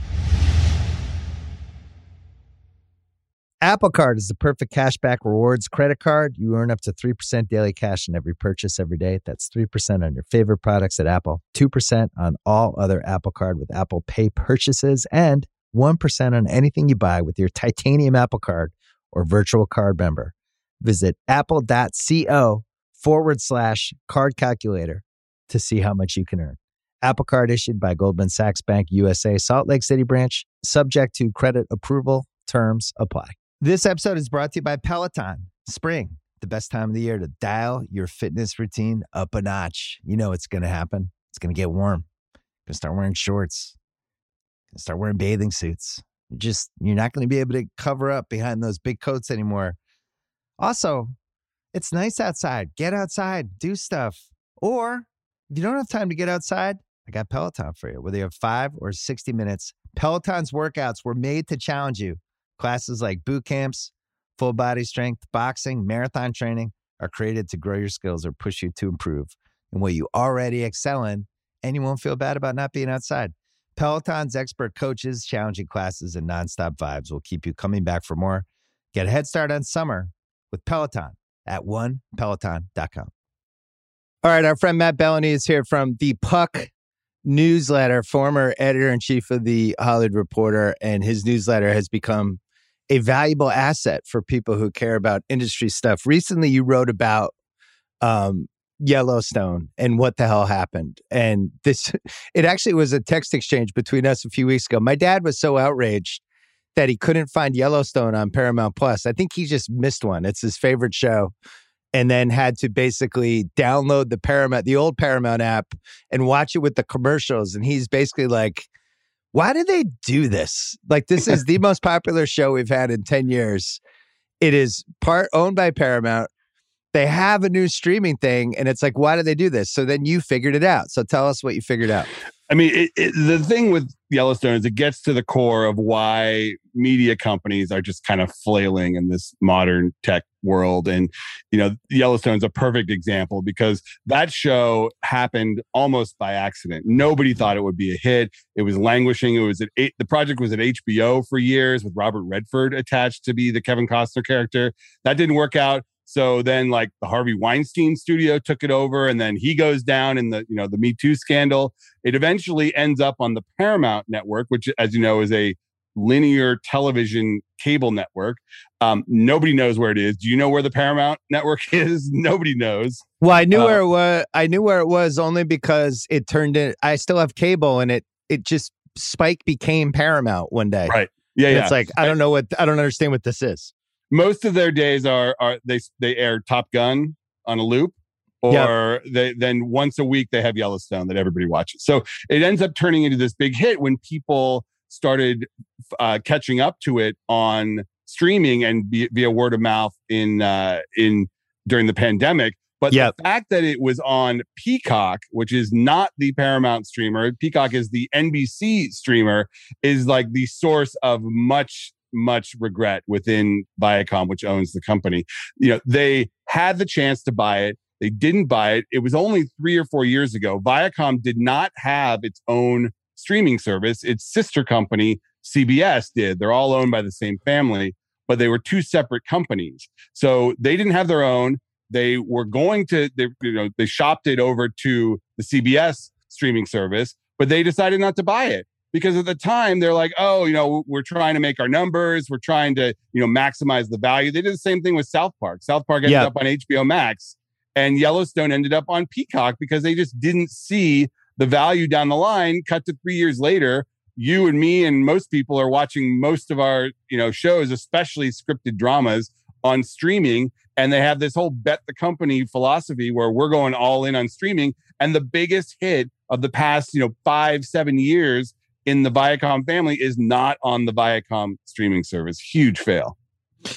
So there's a lot to unpack there. First of all, I had Costner on my podcast summer of 2019, and Yellowstone, and it was the first time I'd had him on. I'd met him a couple times. I was really excited to have him on, and he was there ostensibly to promote Yellowstone. But we ended up really not talking about it. And it didn't seem like he cared that much about talking about it. It seemed like it was a show that was smart for him to do. He was obviously getting paid a ton of money for it. But it was certainly not a phenomenon by any means. And I don't think he felt that way either. And the sense I got from him was like, yeah, I'm on this show. And, I get to pick my own schedule. I get to live at, where's it, Montana, Wyoming, wherever. And it's like, I like being out there. And that was it. So the pandemic flips everything because, and we'll talk later about the shows that the pandemic had, I think, the biggest effect on, from in terms of a catch-up thing. Yellowstone to me is number one. I didn't watch Yellowstone until the pandemic. I never probably would have ever watched it. I never would have found the time to bang through 20 episodes. But once we got into like month 2, month 3 of the pandemic, and you're just looking for anything to watch, right? So the show skyrockets. So you have that. There's no way to, I don't think, predict the catch-up ability of Yellowstone. And then the other piece is they made the classic mistake that we've seen these people do over and over. They did it with Netflix, right? In the late 2000s, early 2010s, where they look at it and they go, we'll make some money. We'll sell the streaming rights. So they won't really turn out to be that much. That to me is crazier, that they didn't at least put in little loopholes. Like, you'll have the streaming rights for 4 years and then we get them back. Like something like that. They just like basically gave it away for a bag of cash and it had no foresight at all for where the world was going. That's the crazy part, because you look at these companies and it was exactly that. It was a cash grab. Look at Disney. Disney, about 4 or 5 years ago, they sold their movies, like all the animated movies, all the hit movies, everything that is popular with Disney. They sold it to Netflix. And if you went on Netflix for many years, you could find all the latest Disney titles. And then all of a sudden they announced, wait a second, we're going to do Disney Plus.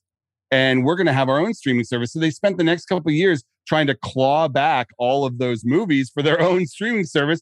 And it's just money. I mean, this is just, media companies have to meet their quarterly numbers, and these executives get bonuses based on whether they hit their numbers. The easiest way to hit your number is to sell a show for a big price up front, and the long-term business ramifications don't hit home for a few years when you probably won't even be in that job anymore. Right. I remember I told you this story when 30 for 30, when Netflix bought the first volume of 30 for 30 from us. And I think they might have the rights to the second volume too, but it was around 2011, 2012. And they just gave us free money for stuff we'd already done. And and at the time, the people running ESPN smartly took it, right? Like, why wouldn't they? Oh, they're going to give us, I forget what it was. It was $100,000 for each doc or whatever it turned out to be. And it's like, this is great. We're getting paid again for stuff we already did. Right. But nobody at the time realized, oh, Netflix is grabbing all this content. Everybody who's selling it to them thinks like, oh, this is free money for us, but they don't realize they're building a competitor. What's weird about the 2017-18 range was people understood the competitor part. Right. And yet if we're going to say in their defense, they just didn't see what was going to happen with Yellowstone. And I don't think any of us did. And you look at the difference between season 1, season 2, and then what season 3 became. Right. What did it like triple? The audience tripled because of the pandemic? Yeah. The audience, there was a definite spike between 2 and 3. And the only X factor there is the pandemic.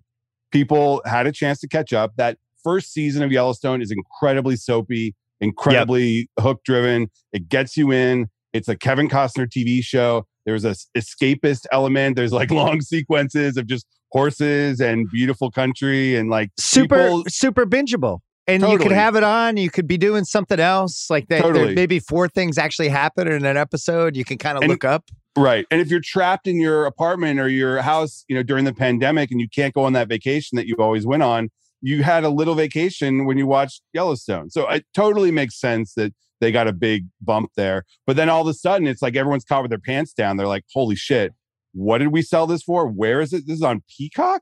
And I talked to a source at Peacock. It's the number 2 show on Peacock. Number 1 is The Office, obviously. But it's the number 2 show. And they get huge spikes every time a new group of episodes land there. Yeah, so they get, the way they have it is 90 days after the last episode, they get all the episodes. Right. Which is infuriating for fans because you see the ads, you're like, oh, great, a new season of Yellowstone is coming. Where can I find it? And it's like, unless you go to Paramount Network and either DVR it or watch it live, which who does that? You're not going to see it live. Or you can buy them on Amazon, but that's annoying and you have to pay per episode. So Paramount is in this bizarre situation with their own app, Paramount Plus, it's called. Mm. But I still also have Paramount, which I think a lot of people do. And Paramount's like the Ghost Ship app that, for whatever reason, is still able to run Yellowstone, the new episodes, with commercials. But you have to sit through the commercials. But they don't want you to go to that app. They want you to go to the other app where they have all the stuff, where they've been paying for, 1883 and Mayor of Kingstown and the Challenge All-Stars and all these shows they're making. They want you to go there. And meanwhile, it's like somebody built a new house and then there's this other house down the street that the plumbing doesn't work. There's no electricity. And it's like, oh yeah, you still have to go there to get all the food. Right. And Yellowstone is basically the food. It's honestly, I don't think we'll ever have a more bizarre streaming thing, but fundamentally, like, how do you not put some sort of loophole in there that you get the rights back in 5 years? Whoever makes that decision should be fired. There's a lot of people that are pointing fingers at a lot of different people, but the one thing you mentioned to remember is that Yellowstone was not Yellowstone at the time that deal happened. If this was something that right out of the gate was a huge hit that everyone was clamoring for, then you can harp on them a little bit more. But it wasn't like this was, this fast out of the gate, everybody wanted it type situation. So meanwhile, this Taylor Sheridan who does Yellowstone. Yeah, I think the Sheridan verse, do you call it the Sheridan verse or Taylor Time? Or like, what are his shows called? Maybe Taylor's version? There needs to be a name. There needs to be some kind of a branding here, like Shondaland or, the Shonda, whatever. There needs to be something, because the guy has like 10 shows in development. So how is he doing this? Like, is he on the Limitless drug? What is going on? Did he find NHZ 48? I don't know. He did write Sicario, though. Maybe he's familiar with that world. I think the guy, and he writes all of the episodes of Yellowstone. There's no writer's room. There's nothing. It's him and his computer. And this guy is a pretty fascinating guy. In a previous life, he was a bouncer at Scores in New York, and he lives on a ranch in Texas. And he's just kind of a, solo guy that writes these scripts and they turn into good TV shows. It's a good show. For what it is, it's like the best. It's basically Dynasty for this generation. You tapped into something that I think really helped it during the pandemic. Because I know I've talked about it on the podcast. My wife and I, we would watch Just Go With It with Adam Sandler because we wanted to go to Hawaii. Why do we want to go to Hawaii? Because we've been all trapped in a house with each other for 6 months. And we were picking these shows. That's why one of the reasons she loved Emily in Paris or whatever that show is. She got to go to Paris for 10 episodes. Totally. And I think Yellowstone was a show that tapped into that. Even like Ozark was kind of like that. Even though I don't know if I want to go to the fucking Missouri mountains or whatever it was, at least it was different than where I was living in the same house I was looking at every day. So someone told me that was the same for kids with Cobra Kai. When they were home, they're like, these kids are in high school. By the way, I agree with your kill off Daniel LaRussa idea. A lot of people are onto that. I thought it'd be more controversial. Everybody's like, get that fucking guy out of here. He is holding the show back. It has been Johnny Lawrence's show from the beginning. Yeah. But it's even worse now because they're trying to make the LaRussas like the core of the show. That's not what the show is. No, it's a Johnny Lawrence Miguel show. Shay said it best. Those are the heart of it. Yeah. So with Yellowstone, Costner, who had one of the great movie careers of the last 30 years. Oh, are you kidding me? He really did. Like last 35 years, I think him, Hanks, whatever your list is, he's on whatever that list is. But those guys didn't win an Oscar for Best Picture. The guy directed Dances with Wolves and won Best Picture. Right, but he never won for Best Actor, but he won for Best Director and Best Movie. I mean, that's arguably tougher than what those other guys did. Yeah, no question. So he has this unbelievable career, and then he moves into this next phase of it with Yellowstone. He's made, I can't even imagine how much money he's made over the years. I know he lives in Aspen in some famous $70 million house in Aspen. Like, didn't really need to work anymore. And it seemed like the Yellowstone thing was partly paycheck, partly, I get to be outdoors. I get to live in a fun place, all that stuff. And now this has reinvented him. And I think you had in your piece about he has all of this ability. He's almost like LeBron on a series of 1-year contracts where he can basically decide his own destiny every year hold it hostage like over that. I mean, that show is him. Like, it doesn't get greenlit without him. It doesn't work without him. He's up to $1.2 million an episode this season. Seems low. That's pretty good for a 10-episode show. And he's doing a bigger deal where he'll get, an overhead and he'll get to have his own company. And if they were smart, they would try to do other non-Yellowstone things with him. Yeah. I think they're probably figuring that out, what to do with it, because obviously he can't be on the prequel. No. But they'll figure something out. And, Yellowstone's one of those shows where it could go 7, 8, 9 years. And shows don't do that anymore. Most Netflix, most streaming shows go 2, 3 seasons most, and they don't renew them because they get too expensive and people aren't subscribing to streaming services for the 4th, 5th season. They want to spend that money on new shows. So, a linear show like this, that's a hit. They could do that for, it could be a soap that goes 10 years. This show is a complete anomaly. It's almost like in football, if there was somebody who played wide receiver and also safety. Right. There's no other show that can get mass audience like this that isn't completely mocked by anybody who has an IQ over 90 that can reach middle America. I've told this story before on the pod, but I think people forget sometimes with content how big America is and how many states are in it. Because there was one time, it must have been like in the late 2000s when Leno was still the Tonight Show host.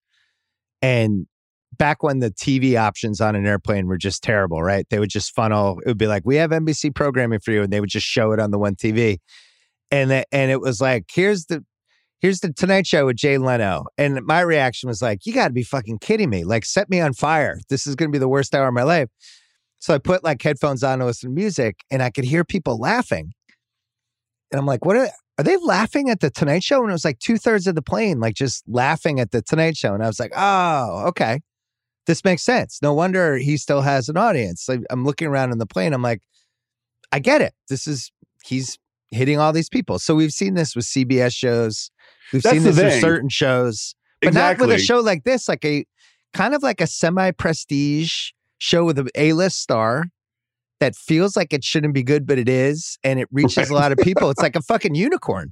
I know. It doesn't win Emmys. That's the one element of it that is still missing. It shouldn't. And it's not quite on that level. It is a soap. It's a Western soap, modern Western soap. Great idea for a show.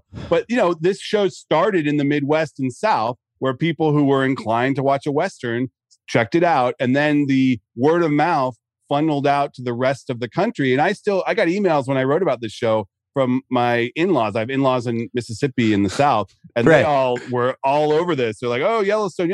Because, that's what, when you are a broadcaster, which these networks ostensibly are broad, you got to reach the broad audience. And there are people don't realize the most watched show on TV is NCIS still.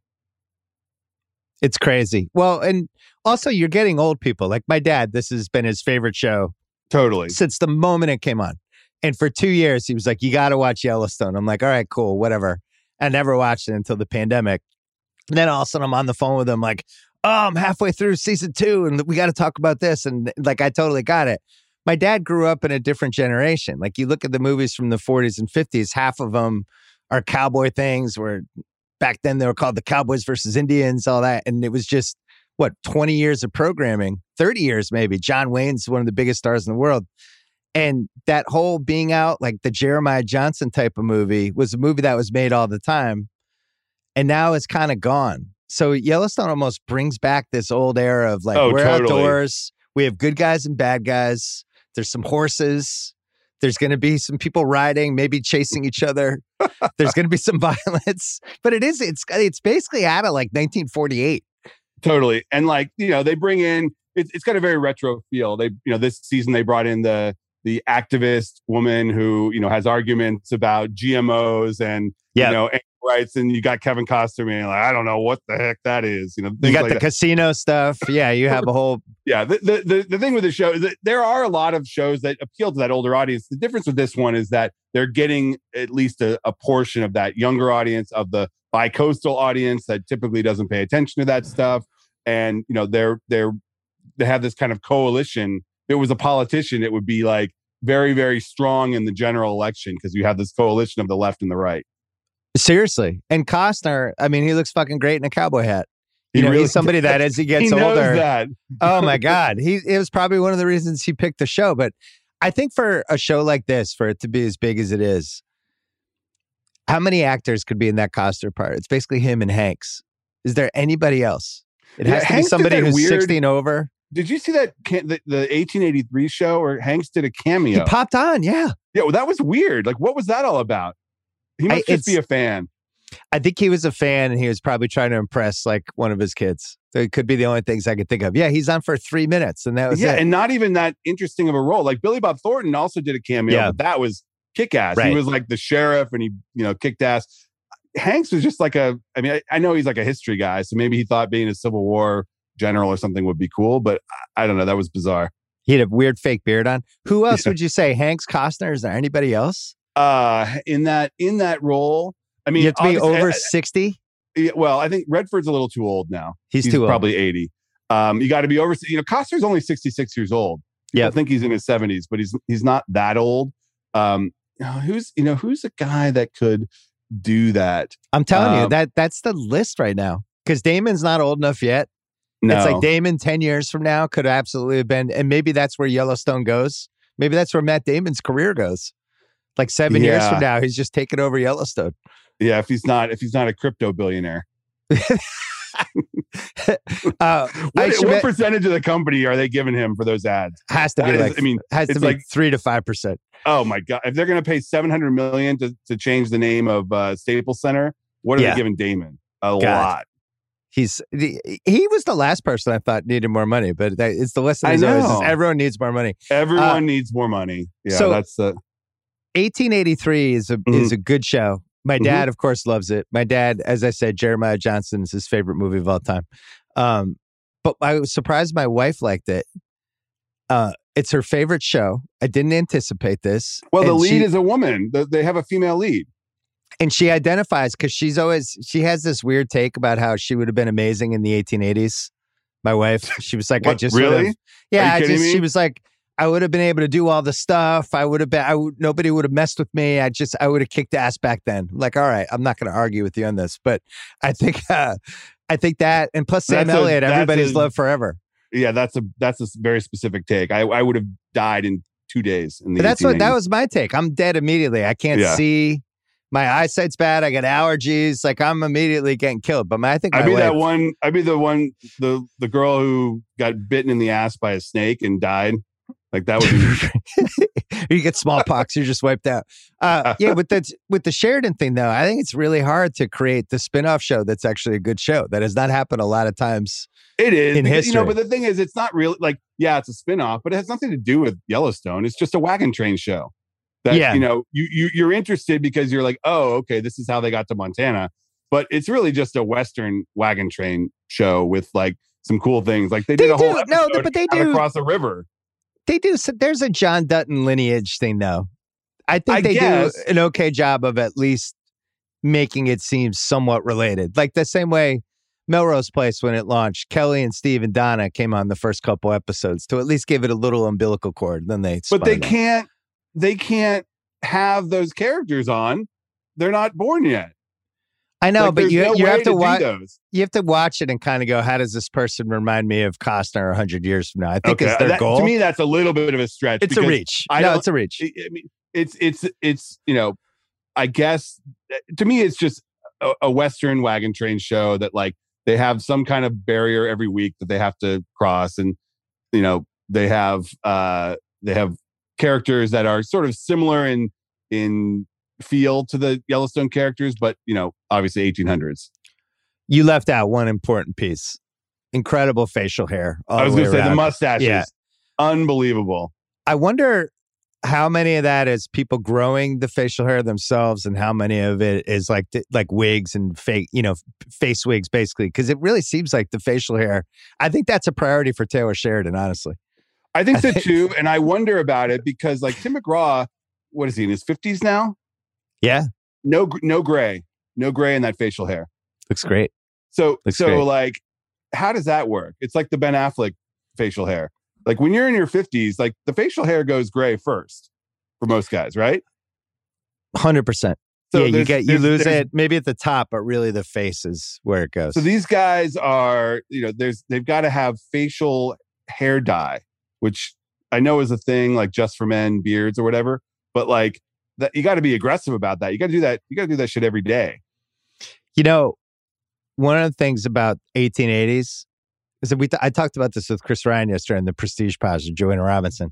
I think our move for people like us, like you basically have to own the saloon or the brothel. That's the only way really for us to get currency. I guess the pharmacy maybe, but I think those are the three places you have to, because if you don't have that, you're just going to get your ass kicked. I have to be able to offer something. But the saloon is tough because it's constantly getting shot up and your tables are getting broken by dudes falling on them. Right. I don't know how you create a business. Brothel better for me. Brothel probably too. Yeah, that's probably better. So pandemic shows that were reinvented. Yellowstone is number one on my draft board. I think Ozark's number two. Oh, really? Ozark was huge pre-pandemic though. I think it was pretty huge, but not. I think it's bigger now, and I think we're going to find out with season. Although it feels like it came out so long ago, who knows how season 4 is going to go? The last season came out right as the pandemic started. Right. So it was sort of like everybody's first binge watch when there was nothing else to do. But that's my case. For me, I hadn't watched it. Everyone's talking about it. I got nothing to do anyway. I'm like, all right, banged out the first 2 seasons, watch the third one.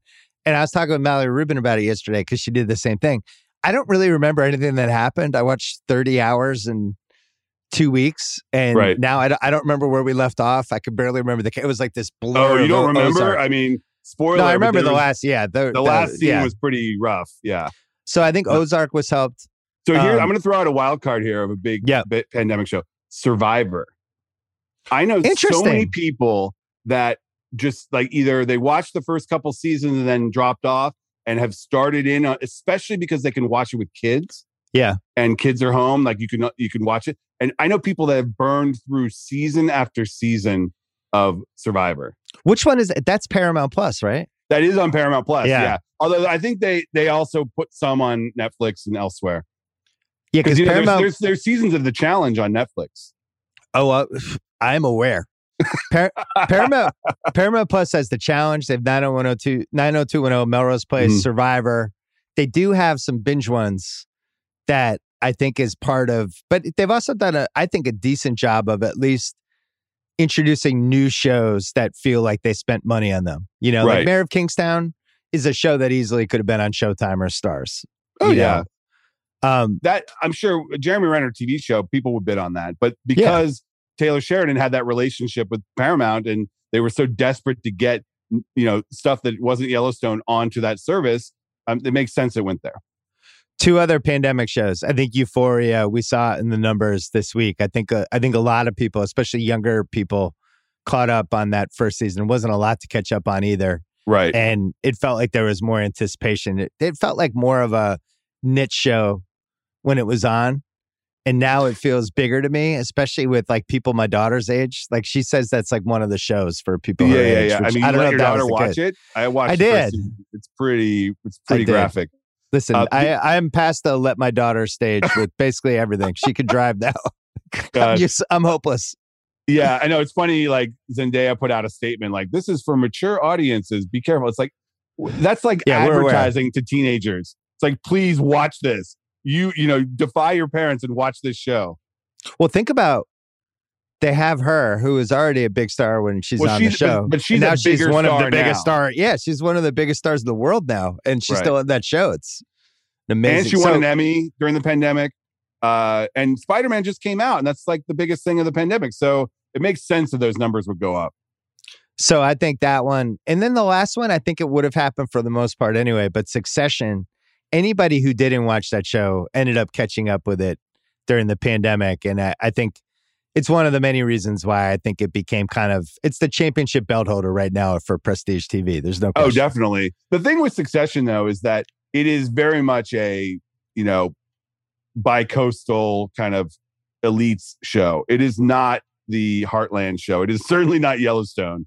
Sure. And as much as it gets attention and media coverage and awards, like, can you imagine being like, a Jay Leno fan in Iowa and watching that show and being like, what are they talking about? Like Gojo and, it just doesn't, I don't think it comports to that. I could be wrong. I may be, misstating it, but I see the numbers, and it's for as big as Succession is amongst people we know, the numbers of viewership they're not huge.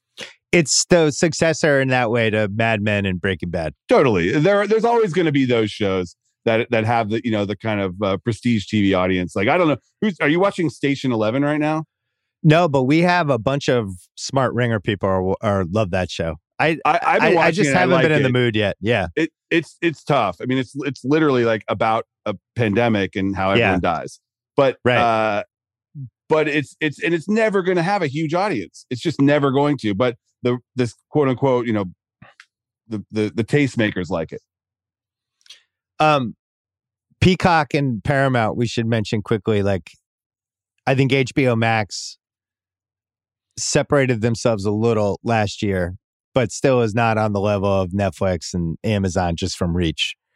Peacock and Paramount seem to be the ones that are kind of jockeying for that little brother spot with all the streamers. And totally, they're the mid-market baseball team trying to compete with the Yankees, Red Sox, and Dodgers. It's a great analogy. They're like, they're not quite the Royals, but they're maybe like the Anaheim Angels trying to compete, but without the fan base and the revenue. Yeah, and they don't have the general manager of the Rays that can do a lot with a little.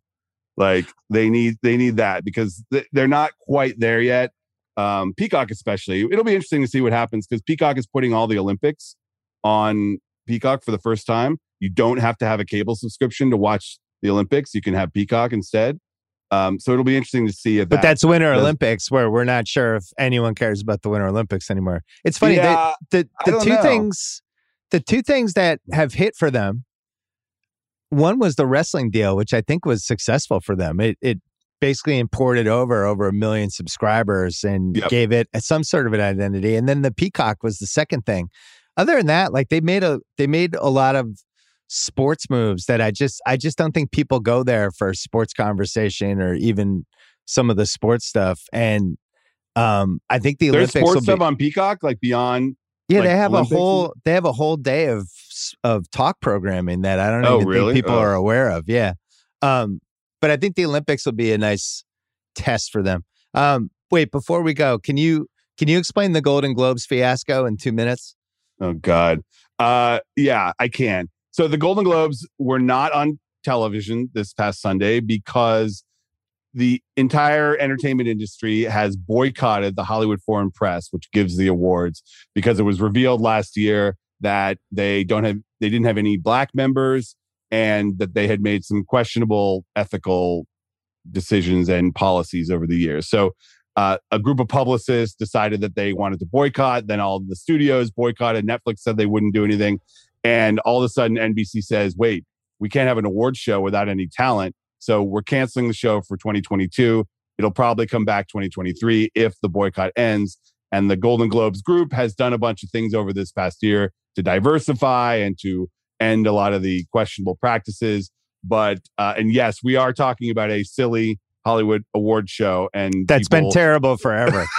Like really, genuinely awful. What was the Taurus one for best comedy one year? No, it didn't win. It didn't win. It got nominated. Yeah. But the thing is, people like the Golden Globes. They like seeing celebrities in a small room interacting with each other. It's film and TV. It's the first award show of the year. So people come back from New Year's. They're like, oh, I'll watch this after football. Like it was. Other than the Oscars, it was the highest rated, film and TV award show. So people do like it, and now Hollywood has sort of killed it off and over this, kind of grandstanding over this ethical practices. And like my take on it is that these are silly Hollywood award shows. Who cares? Some of these other bodies aren't great either in their ethics. It's like the sports equivalent would be like if the Golden Globes was the IOC, like the Critics' Choice is FIFA, or it's like they all have their own ethics problems, and even the Oscars, like. It's just a political contest. There's campaigning and advertising and events, and these voters are wined and dined. It's like they're all kind of silly Hollywood award shows. It'll end up being like what happened with the Beverly Hills Hotel when everybody boycotted it. And then 2 weeks ago we had the Polo Lounge. It's back. Oh God. So who wrote that lately? Piece? Yeah, it's hopping. It is mogul central. It's like the last place people can pretend that Hollywood is still a big deal. Yeah. Well, it's back. And I'm sure the Golden Globes will be back. I just think I never took the awards seriously, but I like the idea of celebrities in a room. And I like the idea of somebody trying to measure what mattered the most in TV and movies. But it's just always going to be, flawed to the point of, well, how is that process ever going to work? Especially now. Now there's all these other elements, and you got to make sure every category has the right representation. It's like I just feel like the voting stuff is going to fall apart this decade. That there's a lot of people that think that, especially because award shows are really a product of traditional linear TV. And like, how do award shows work in an on-demand streaming era? Are they going to even be a thing? And young people definitely don't care about them. The Oscars they sunk to 10 million viewers last year. The Oscars were terrible last year. And granted, nobody had seen the movies, and they had COVID protocols, but they didn't even try, really. It's like, and I think there's a lot of ramifications of that. If people stop caring about these awards, then certain types of movies won't get made. Some of the movies that you and I love the most might not even get made if they don't have an opportunity to win an Oscar and get that broader audience. We'll see this year, because the Oscars are at the end of March. People do care if Will Smith wins an Oscar. That is a storyline that I think most people care about. And if the audience isn't there for that show, then, he's one of the last people that I think anyone would care. Is this person going to win an Oscar or not? I agree. And they're trying to get, the ratings typically go up when there are popular movies that are nominated. They're desperately trying to get Spider-Man nominated for Best Picture. I don't know if that's going to happen, but their best bet, it was probably to try to get Tom Holland and Zendaya to host the show, right? Which would be a coup, because they're together, they're dating, and they're in the most popular movie of the year. Juliet Littman had a great idea for this, for Oscar hosts. Mm-hmm. The Ringer's Juliet Littman. Yeah. You know how there are the 4 Chris's? Yeah. Just 4 Chris broadcasts. The 4 That'd be Chris's fun. are the hosts. Just That'd all be 4 fun. of They them. probably wouldn't do that because it's 4 white dudes. My idea is Ben and J-Lo.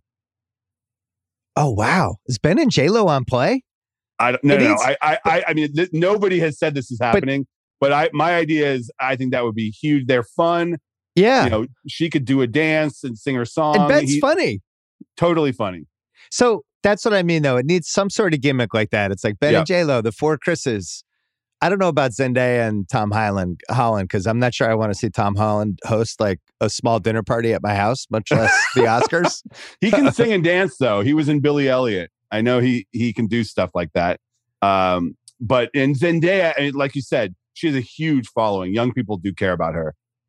Yeah, and maybe it's just her by herself. No jokes. She's apparently she's pretty shy in person, though. Like, I don't know that she might need someone a little more, outgoing to do it with her. Who knows? I don't know what they're going to do. And I don't know if it'll even matter if anyone cares about the Oscars, regardless of the host. Kieran Culkin? He'd be great. He's not famous enough, though. No, that's the thing, is they run into this problem every year, is that they need someone super famous. This show goes around the world, and like most people don't even know who Kieran Culkin is. Ben and J-Lo's an amazing idea. You're right. The 4 Chris's, they can't do that. I just like the gimmick. Ben and J-Lo, though, they're famous enough. They hit a bunch of things. They are super famous. They would love them. They would love, even Ben and Matt, they would probably do. Yeah. Ben and Matt would be great. They tried it. They thought about getting Clooney last year. People thought that Clooney would do it because Soderbergh was the producer, but Clooney was shooting his movie and didn't want to do it. Like, they need someone like that, who's a massive star like The Rock, or someone who will just say, you know what, I'm going to take this one for the team. I'm going to help out the industry. I'm going to host the Oscars. People just don't want to do it. You're going to get torn down. People are going to say whatever you do is not great, and there's no benefit. Or just have Kimmel do it because he was good when he did it. Kimmel's good. He's right there. He's on your network. But he's done it so many times that they don't consider that special anymore. Yeah, makes sense. All right. You can subscribe to Matt Belloni's newsletter twice a week, Sundays and Thursdays. You interviewed me for it. We did like an hour-long interview. I think you probably used 20% of it. We just went way too long. It was like this it was kind of like what we're doing now. Shows. Yeah, and we ended up talking about 90210 reruns on Pluto. and the challenge. Yeah, Pluto. Trying to get Pluto reinvented. But you can check out the Puck newsletter. It's excellent. I would highly recommend it. Puck.news. You can sign up for it. It's called What I'm Hearing. And there's a free version. There's a subscriber version. You can get both. All right. Good to see you. Yep, too. All right. That's it for the podcast. Thanks to Justin and Rob. Thanks to Matt. Thanks to Kyle Creighton for producing, as always. Thanks to Dylan Berkey and Steve Cerruti. And I will be back on this feed with the mega playoff preview, multiple guests on Thursday's pod. I will see you then.